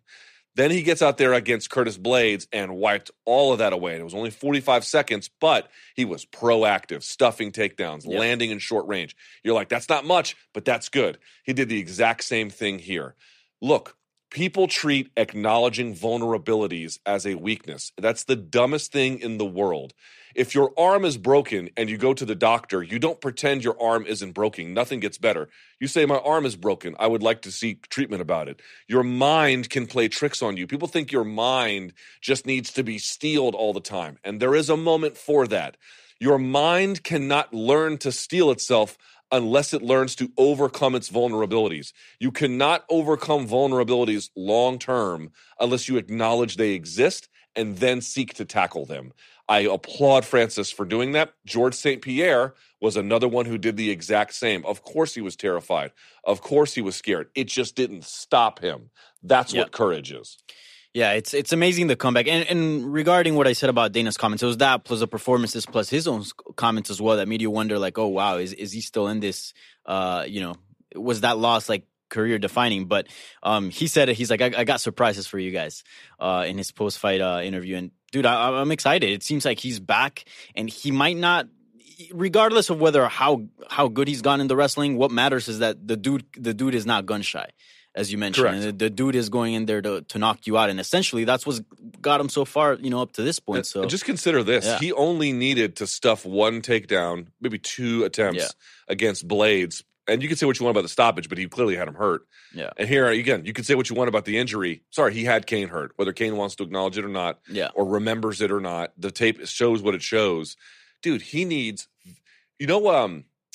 force equals mass times acceleration, right? That's the physics principle. That doesn't apply to Francis Ngannou. It does. It does. Here's the difference. Do you remember Bruce Lee used to do? I one time saw this documentary about Bruce Lee, and it talked about a scientist watching him do the 1-inch punch. So he would line up with someone like this and to put his chest 1 inch from his fist, and he would like flinch his whole body, and it would knock the guy all the way into the seat. Now you've seen all these like hokey martial arts demonstrations, but that's not what it was. The physicist was like, "Oh, I don't know what this is, but look, force equals mass times acceleration. If he can accelerate his body enough where the mass he packs in his hands can reach the force it needs, yes, it is physically possible." Yeah. Dude, who is the real master of the 1-inch punch? Francis. Francis is the inheritor of the Bruce Lee 1-inch punch. He won't just sit you down on a chair. He'll knock you out to another dimension. And he only needs that much space to do it. Holy shit, dude. It's scary. How do you defend against that? Yeah. It's crazy. Yeah, it's and dude, this just speaks volumes to how good Stipe is, right? I mean, remember his head getting whipped a few times?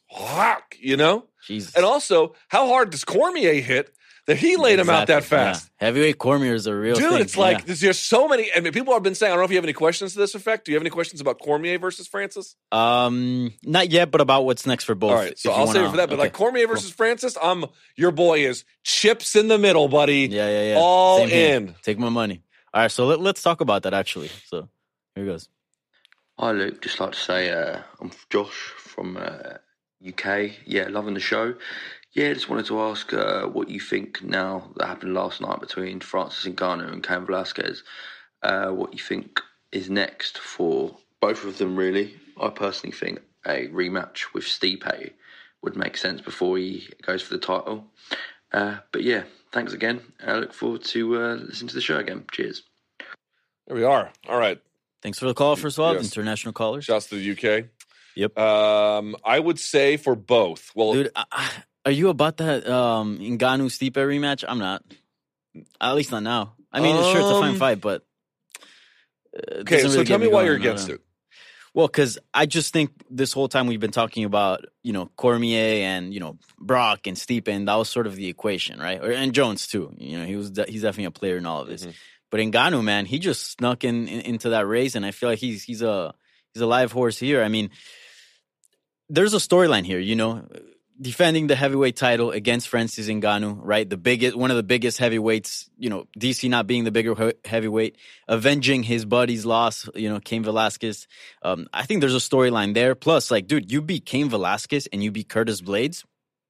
That to me is enough to grant you a title shot. So I'm all for it. Meanwhile, Francis Ngannou fought for the title, right? Mm-hmm. And then since then, he got back on the horse. He fought Derek Lewis, a very boring fight, but then got 2 victories. He's been active. Stipe, on the other hand, and I respect Stipe a lot, and I think he's a fantastic fighter. I think he's one of the best heavyweights out there. But since he's been sitting out, so I think at this point, who's more deserving? Dude, a win over Cain Velasquez does a lot. So I don't know. I'd love to see that Ngannou DC fight. To be candid with you, I think you make great points. There's just a part of me that feels like if we saw another Stipe versus Francis fight, and it's just a hunch, and that's worth not much. Yeah, I kind of feel like the fight. There's a part of my brain that's telling me it's going to be different the second time. Really? Could be totally wrong. I can't prove that to you. You know what I mean? Someone's like, I don't agree. What am I supposed to say? Right. But I don't know. I got a weird feeling about that one. Stipe Ngannou or DC Ngannou? One's a fresh matchup, so I would go with DC. Yeah. But I wouldn't hate if they did the Stipe rematch, to be honest with you. I hear your points. Fair. I wouldn't hate it either. I'm with you. I prefer DC. Yes. But yeah, dude, I'd be all right with it. All right with it. If DC wants to sit out, and fight, Brock Lesnar and wait for that fight, I'm totally fine. And then make, Stipe Ngannou #1 contender. All right. Totally cool with that. But I mean, Ngannou has my attention. So, yeah. All right, let's switch gears a bit and let's go to, Bellator. Okay. Tons to talk about there. All right. Yo, what's up, Luke? My name is Daniel McNamara. Just call me Danny Mac. And I'm calling from Minnesota. And my question is to all the MMA fans who are just complaining about Paul Daly, wrestling MVP. I mean, it was pretty obvious to me that Daly was outgunned on the feet. I mean, do you want to get him to get knocked out, highlight reel style like Cyborg did with a flying knee? I mean, you guys are all complaining about it, but anyway, Luke, I just want to hear what you thought. I thought the fight was all right, for what it was. Wasn't very technical, but Daly did the smart thing. I mean, peace out. Have a good day, guys. The problem with the fight was that you're right. And again, I don't know why. I love Chael, but he was like, "Oh, he won't shoot." I'm like, dude, it's highly likely he shoots. Dude, I didn't see that coming, to be honest. Really? Dude, on my radio show, I went over this in detail. Paul Daly's takedown defense is decent, and his offensive takedowns are a little bit better. He actually has them when he needs them. And you got to think, well, like, who against that does he need? Other wrestlers? Well, no. Yeah. Other strikers, maybe, including confusing ones that are doing all the stuff that he was doing. And so to me, that was entirely predictable. I saw that coming a mile away. Yeah. The issue was, for me, he had to do so much of it that he was just so far past what he's normally good at. Yeah. Like a couple of takedowns, and if he could have held them for longer, fine. But he had to keep going back to the well, and it was just too much of an ask outside of his core competencies. And that ultimately was the problem and why it kind of slowed the fight down and did what it did. So I didn't mind. Again, look, man, promoters try. They try to put on the fights that everybody wanted to see. That's all they can do. Everybody wanted to see this. You cannot fault Bellator for that. But what you can say is if you've got these guys who are in a position where this far into their career, they have to resort to other parts of their game, and those other parts of their games are not really well developed, it causes problems. That's the issue for me. Yeah. All in all, I didn't think it was a bad fight. I just think there was so much expectation. I agree.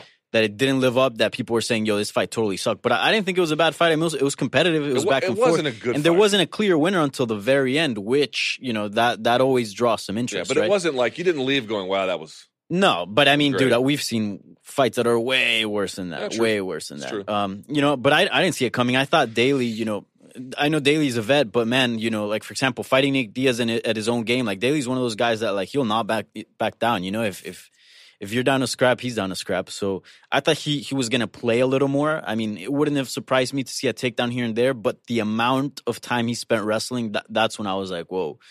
I did not see that coming, and he was pretty good actually. He got several takedowns, so he was but like effective. even then, he wasn't setting him up with strikes a lot of times. He was just diving. Yes. Luke, could you do better? No, I would do significantly worse. But if we're just talking about what's the highest standard look like, the question is how far from that are we?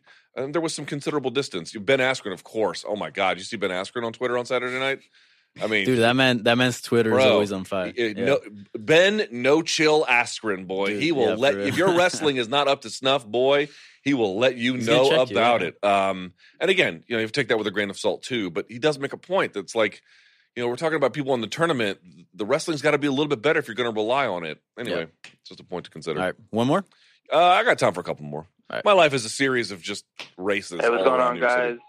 My name's Alex, and I'm calling out of Stockton, California. Oh, shit. I just wanted your thoughts on Kron Gracie's UFC debut. He looked really good, and, I was just wondering what you thought might be next for him. He said he wants somebody in the top 10. Could you even see someone as high as maybe Brian Ortega? I think that'd be definitely a fun fight. I just wanted your thoughts on that. Thanks, guys. Let me just put it to you this way. On the ground, he has no peer in that division. Ryan Hall is probably good enough. Probably the closest. And to the point where, when I say no peer, I mean the level of difference between Kron and Ryan is so small that you and I wouldn't be able to detect. People want to see that fight. What a terrible idea that is. Really? I'm about it. You are going to see a fight that you don't want to see. If it goes to the ground, they will negate each other. It will not be filled with scrambles. And Ryan Hall will do everything he can to be on his feet and kick at range. That is the worst idea ever. Really? Yes. I don't know. Terrible. I'm still down to see it. I'm all for bad ideas. All right. Fair enough. Here's the thing. Anybody where Kron can body lock with them and then get to the ground, they're all dead. I mean, the thing with Kron Gracie is like, if you kind of pair him up against a striker that, has all right takedown defense. Like, we kind of know how that's going to go, I feel like. Now, with Ryan Hall, I feel like, Ryan Hall is pretty good on the ground and might be able to just fight him off. He's a lot better than pretty good. He's amazing. He's really good, yeah. And he might just be able to fight him off just enough, and he has way more experience fighting MMA. That that might sort of leap over, and then we might see something interesting there. So I'm kind of about it. Here's the thing: anybody who is a good fighter in the featherweight division that has a good jab and good clinch breaking skills, that's what you want to see. No, that guy's going to give Crone problems. Yeah, do Crone stand up is literally, and this is intentional. Like, I think he would tell you it's intentional. When you're doing that leg raising thing and diving in, dude, Hoist was doing that in UFC 1. Hickson was big on that. That is how they train. Somebody who's going to be who has a good jab and good movement and can clinch break, dude, they're going to, if that's the way he fights, they're going to chew him up a little bit. And I'm not trying to be a hater. I don't know how you can look at that and think otherwise. Yeah. So I would pair him up with somebody who gets incrementally tougher. Let's see somebody who can fight off a couple of takedowns, make him work for it. Because we kind of know once it gets to the ground, bro, you don't have a prayer, So let's see somebody who does on the feet. Yeah. What are your thoughts on him, like, wanting to, like, jump at the top 5 or, like, the top 10? Like, he wants a real high-level opponent. I thought the Alex Katzers was great to, get him started in the UFC, and he kind of wasn't okay with that. He was saying, like, Cub Swanson or something like that. Like, that's up there. Here's what I would say. You ever seen Inglourious Bastards? Yeah, of course. Do you remember Brad Pitt's character? Yep. I forget his name. Captain, what was it? God, what was his name? Captain, I'm looking it up here. Right, Brad Pitt, yeah. Hold on. I want to look up his name because this is the best part. I got it here. Hold on here. Oh, God damn it. Here we go. Let me see. Hold on. I got it here. I got it. Yeah. Lieutenant Aldo Rain. Yeah. Like, I'm Lieutenant Aldo Rain. And I'm not comparing these people to Nazis. That's not what I'm saying. But there was one scene where someone was like talking about this guy wants to die for his country. And he's like, oblige him. My attitude is if he wants to fight guys, top 5, no, because those guys deserve to be working for title opportunities. Yeah. But top 15, top 10, oblige him. I would want to see how that looks. Honestly, and it's kind of part of the Gracie brand. Like, exactly. Do you really want to see him get built up? Nah, just throw him in there again. Dude, you're not doing anything to Crone that he doesn't want. He said he wants someone who's going to go after him. Try to kill him is what he said. Yeah, okay? Exactly. Oblige him. Yeah, but definitely an interesting addition. Fun one to that division. All right, one more. All right. Pick. So you want to talk about Holloway-Ferguson rumors or what's next for Aljamain Sterling? Also, top prospects of the weekend. No, let's do Holloway and Tony F. Cool. Let's address that. Hey, Luke and Danny. This is Marcus calling from San Diego.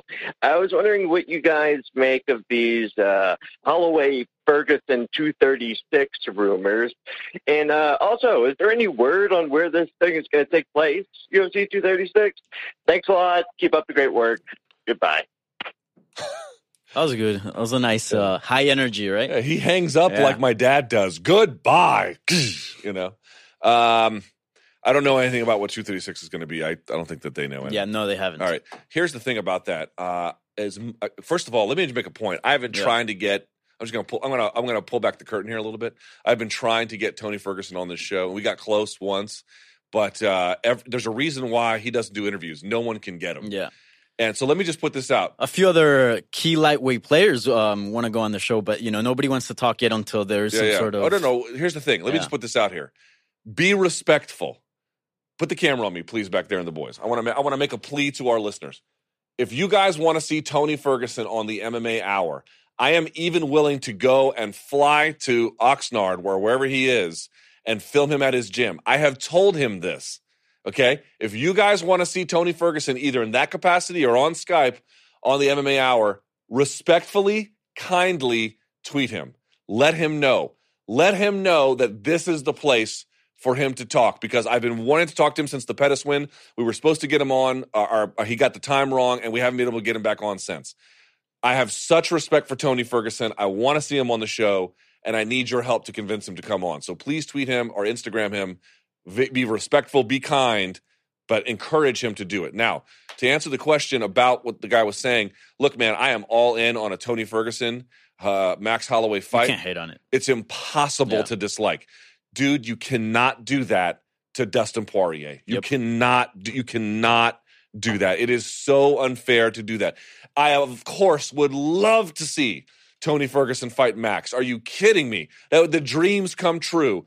But at some level, you gotta pay people what they are owed. And dude, Dustin Poirier has been out there thugging it in that 155-pound division. He is owed either an interim opportunity, a number one contender opportunity, something clear, definable, and it needs to be now. Yeah. If what you're doing is an interim title, I think Ferguson versus Dustin Poirier is the way to go. Those two are the most deserving contenders at the moment. If Holloway wants to come up to 155, I'd love to see him get a fight before he actually gets a title shot. So, dude, Nate Diaz, Conor McGregor, heck, even the Anthony Pettis rematch at 155, Cowboy Cerrone, you name it. Holloway versus anybody is a fun fight. So the UFC doesn't really have to worry about that. But I do think it's a little extra to put him up in an interim title fight against Ferguson when you got so many deserving guys, especially Dustin Poirier out there. I agree with you on that. Yeah, and by the way, Volkanovski needs an opportunity at somebody big, and other guys at featherweight. Dude, there are. Yeah, he's got contenders down there. Keep it normal for just a little bit longer. A little bit longer. All right, man. I don't have time anymore because I have to go do my other job. But you did a great job this whole weekend. I know you're tired as balls. I am too. Cafe will keep us alive, my friend. Yes, it really will. Good job, and thank you so much. I appreciate it. All right, let's go now to the Skype machine. Our next guest is the co-headliner for UFC 235, the biggest card of the year already, and he's going to be fighting for the light heavyweight title. Lionheart makes his return to the show. Anthony Smith. Hi, Anthony. How are you? I'm good, Luke. How are you?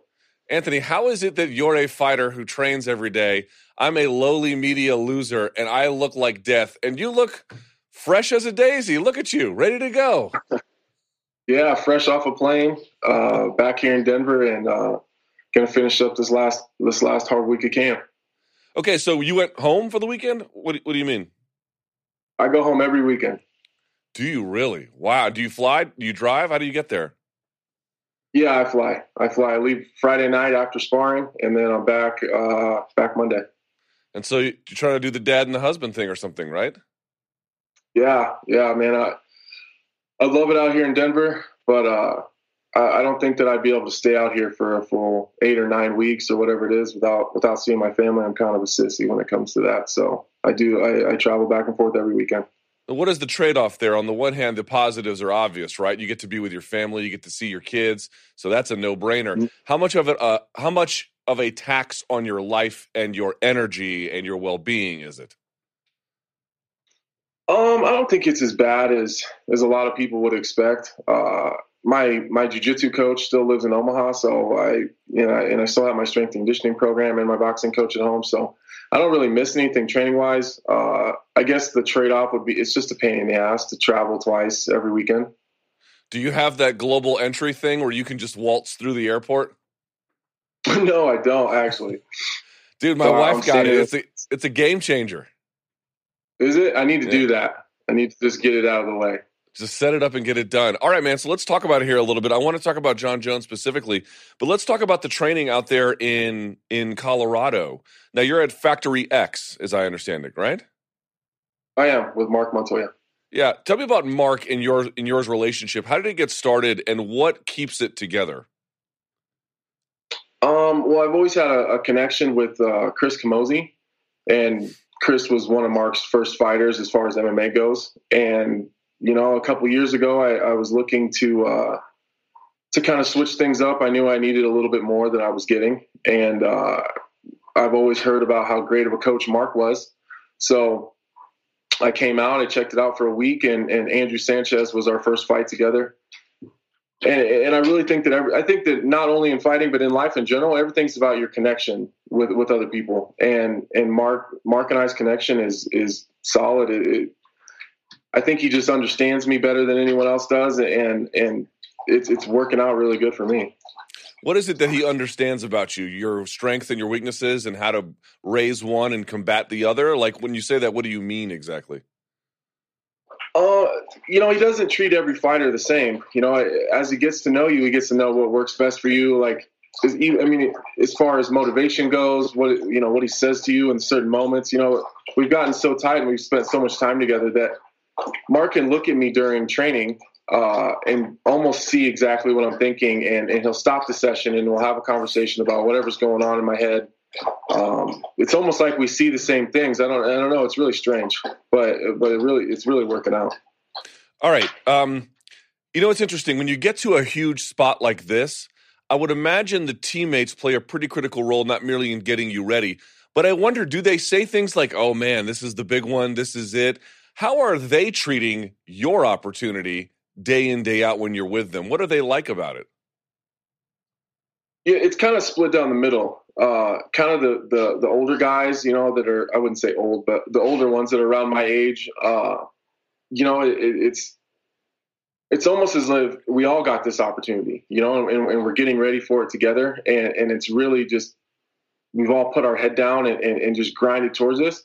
But I can definitely tell that the younger guys have a little bit, the up and comers, the guys who are trying to get into the UFC or the guys that have just got there. They're just super stoked. It's something that they don't really know. They're not that far in their career yet to where they're pushing towards title fights or whatever. So those guys are just super amped, and they're really excited and they want to know what it's like. And it's kind of along those lines, but kind of the older grizzled veterans, we kind of know what to expect. And it's more just, I don't know. It's just, we're just grinding, cause they want to get me as ready as anybody. So it sounds like it's helpful. But you basically, this is your first UFC title shot, but not essentially your first rodeo. You've had many, many fights, right? Something like that.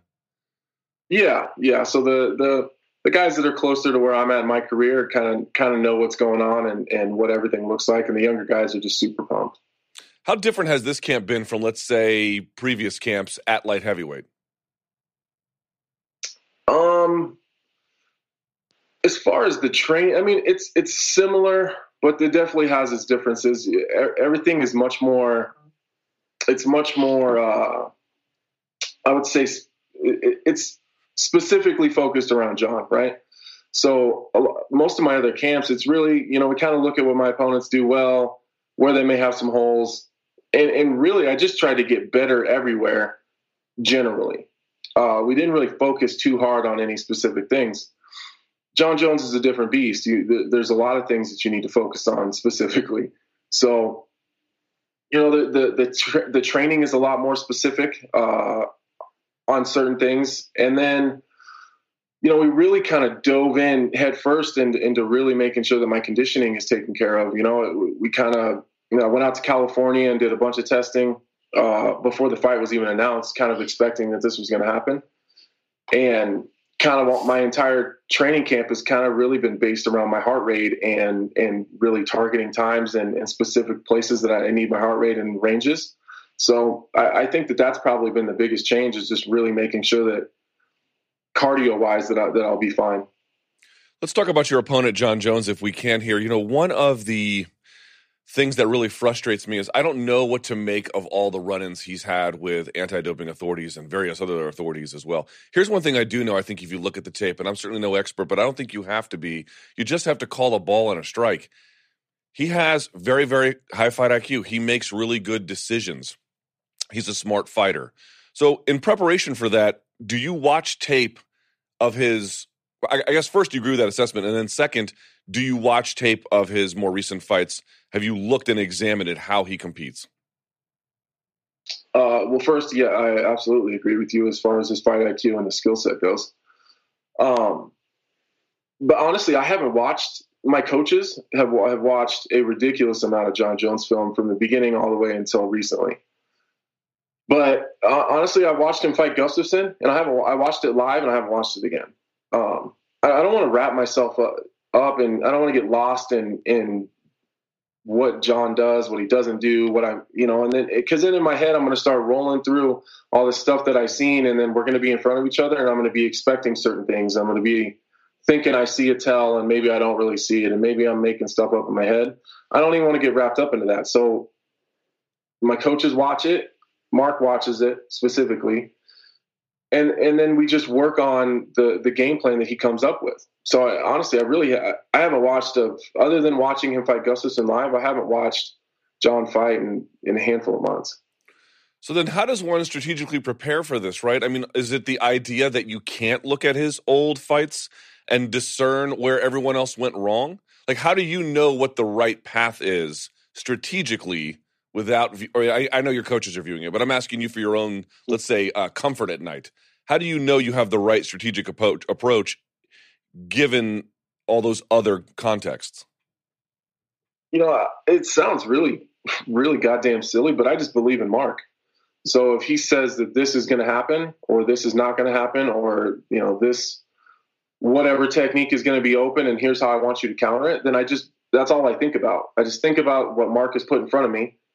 And then that's all I focus on. I have training partners that we mirror him as much as we can.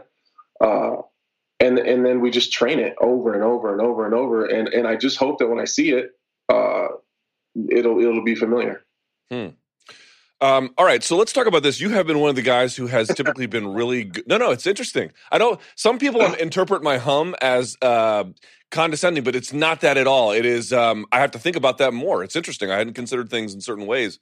I don't know anyone in my life who I have that much trust in other than my wife, but she doesn't have that kind of advice for like my own profession. You know what I mean? Like, I don't have that person in my life that you do. Does that make sense? So when I hear a fighter say they have such deep faith, it's I don't know what that's like. It's not any different than any of the other fights that I've had with Mark. When I was younger in my career, I really put a lot of time into obsessing over watching film.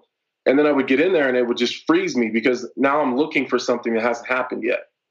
And as I've gotten further along in my career, and I figured out that if I just trust in Mark to put those things in front of me when I need to see them, when John does it, then I'll know exactly what he's talking about. And it kind of sounds like it's a little bit of a game, and it kind of is to me.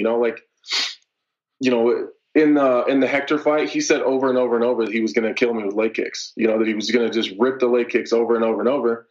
And instead of watching Hector do it, I just waited for it, and they came. And because I didn't buy into what Mark was saying, I kind of didn't even consider it was going to happen. So that was kind of my learning experience, that I just need to trust what he says. All right, fair enough. You normally like talking to the media. Has it been a little bit different this time? I mean, certainly you're gracious with your time. That's not what I mean. What I'm suggesting is when you were on that rise up this past year, all the questions were a lot about like, hey, how's it going? This is great. How awesome. And now it feels like the questions, the tenor, as I look at my media brethren, they've switched a little bit, right? Because of the nature of the matchup and because there is this, let's be honest about it, there's a lingering doubt about some of your upside here. Has that been annoying as a change? No.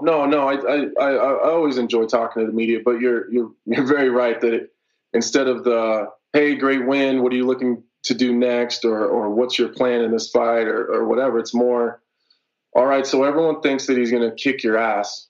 How does that make you feel? That's kind of the rhetoric that's kind of going along.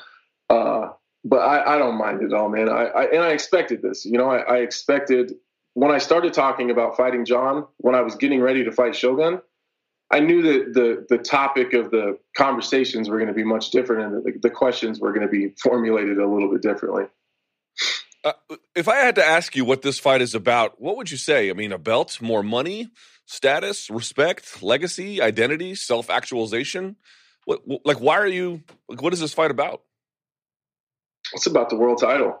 I wouldn't be, I feel like I'd be preparing and I'd feel exactly the same way if it was Gustafsson or if it was Cormier or whoever. It's not about John Jones. And I think that's what's kind of thrown everybody off is I'm not attacking John Jones. I'm not attacking who he is as a person. I'm not even talking about the things that he's done wrong because I don't care. I really don't. This is about the gold belt that he has around his waist, and that's it. That's all I care about. Yeah, interesting. I saw you had a run-in on social media with Colby Covington. He was out there. Yeah. He's out there poking the bear as he normally does, and you didn't appreciate that. I'm wondering why you even responded at all, and then what was the situation that you referenced there where you had, I think, suggested that you guys had a face-to-face meeting and he did not respond favorably to it. What was that all about?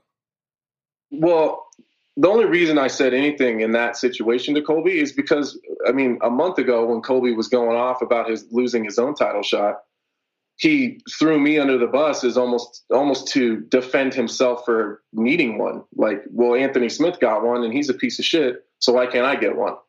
And I just, it's the same with the Luke Rockhold thing. Like, I just hate people that are just assholes for no reason. Like, I don't have any issue with Colby, and I've never had any issue with Colby. The Chicago thing that I was talking about was when Colby started really trash talking everybody that wasn't in his lane. It kind of changed how he has to act around people, because he doesn't even remember who he's offended and who he's upset. So he can't do the things that regular fighters do, like train in the host hotel with everyone else. So my manager owns a gym in Chicago. So when we were both there fighting on that card, I just trained at my manager's gym because it's more comfortable there. Typically I would stay in the host hotel with everyone else. But it's not anywhere close to where the hotel was. It was a significant jaunt away. So I'm there working out, and then Colby comes in because he has to find somewhere as far away from UFC fighters as he can get to train, not knowing that, it's owned by one of the managers of some of the guys in the UFC. And then he gets there, and he's the most skittish person I've ever seen. He looks like a scared cat when he's not around all the cameras, because and I understand what he's doing. I get it. But he's put himself in a position where he can't just be a normal person in normal places anymore because he's pissed everybody off. So he has to hide off in the corner of the gym the whole time and keep looking over his shoulder because he doesn't know who wants to come in and slap him in the back of the head. And that's how he is away from the cameras and everyone else. So that's my only issue, is that he's just attacking people that's not in his way. And, it'd be like me, attacking 55ers. Like, what's the point of that? I don't understand how that puts you forward in your career anymore. How much of this fight, and it doesn't sound like there's much, but maybe you can tell me differently. You mentioned it was about the world title. Okay, fine, I believe that. Is there any impulse you have to suppress about this creeping either idea or emotion in your body that, oh, you know what? Yes, it's about the world title, but wouldn't it be sweet to stick it to the haters? Is there any part of you that has to wrestle with that? Yeah, a lot. Again, back to Mark, he tells me all the time that I need to worry about impressing myself and no one else. And that's the piece that I'm going to struggle with a little bit. I would venture to guess it's going to be really hard for me to stay humble talking to Joe Rogan afterwards, because the outpour of hatred has been incredible. It doesn't necessarily bother me too much, but it is a little bit shocking, like how so many people can care so much one way or the other. It just blows my mind. But there is a little bit of the, sticking it to the haters feeling there for sure. On some level, though, there has to be a little bit comforting. It's like, oh, this is what people talked about when they said, more money, more problems. This is exactly what they meant, isn't it? For sure. When it first happened, it was a little bit shocking when it first started, but honestly, at this point, I've kind of gotten used to it. And as the fight gets closer and closer, I do see that it's changing a little bit. I don't see as many John Jones is going to beat your ass, you pussy comments as much anymore. I see a lot of guys hoping. I don't see a whole lot of believers, but I see a lot of people that really, really hope. You know what? I have a theory about that. You want to hear it? Yeah. I'm going to tell you anyway. My theory on that is the posture you have taken, which is, this is about me and my opportunity and my dream and this challenge. I don't care about John's picograms. I don't care about this. I don't care about that. I am solely focused on this, and I'm going to be a professional about it. I think that has disarmed a lot of people who are otherwise ready to pull the knives out. Some people will pull the knives out no matter what. There's nothing you can do about that. But the other people who are kind of on the fence, they're like, you know what? All right, how can I really hate on that approach? That's my theory.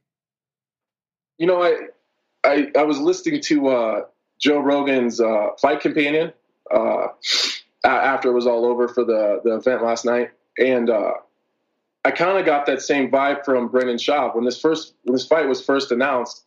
Brendan Schaub was just all over me, like, what the hell is this guy doing here? Like, this is not smart, just kind of throwing me under the bus, And then, on the Fight Companion, his kind of attitude has changed a little bit. Like, I really like that guy.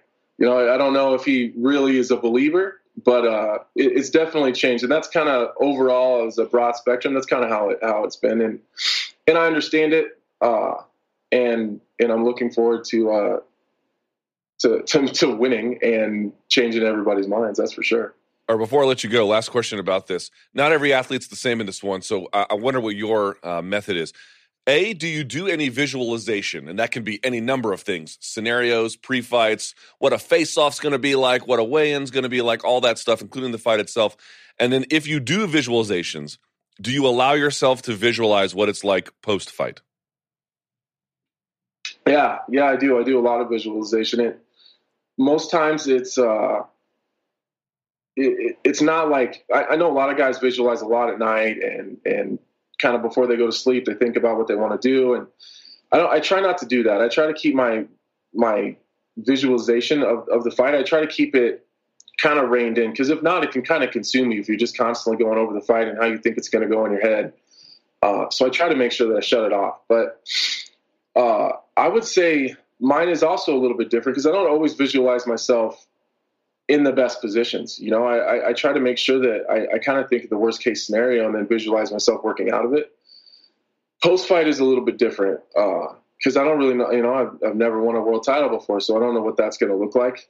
I've thought about that moment in the octagon a lot afterwards. Kind of when the crowd's going crazy and that just look of stupor on everyone's faces, trying to figure out what the hell just happened.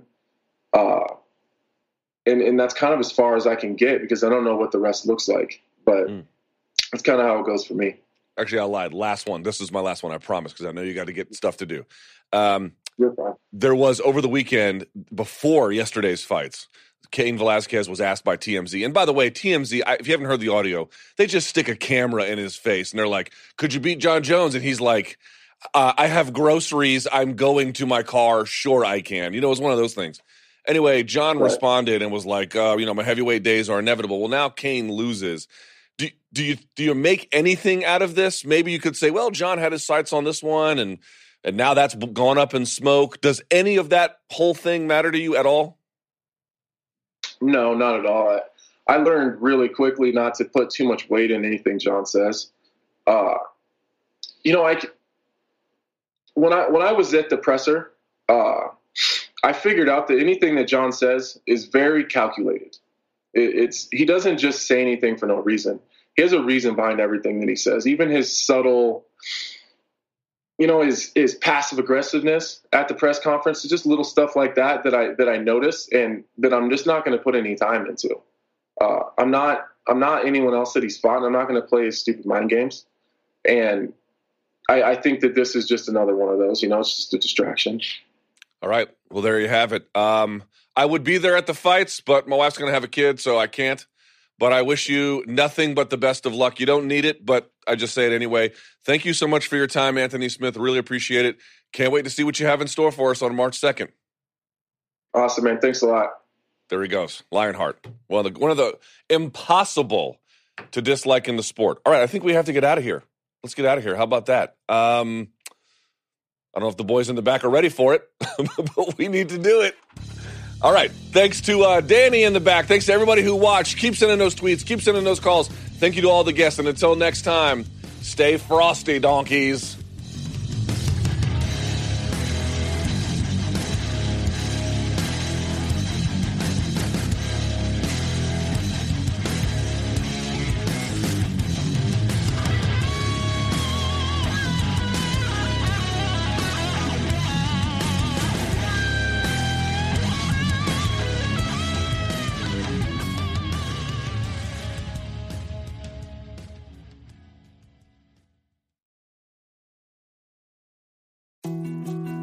More to-dos, less time, and an infinite number of tools to keep track of. Sometimes doing business has never felt harder, but you don't need a miracle to hit your goals. You can just use HubSpot, because their all-in-one customer platform can make growing your business infinitely easier. Imagine this: high-quality leads, fast closing deals, wildly happy customers, and more benchmark-breaking quarters. It's not a miracle, it's HubSpot. Visit HubSpot.com to get started today.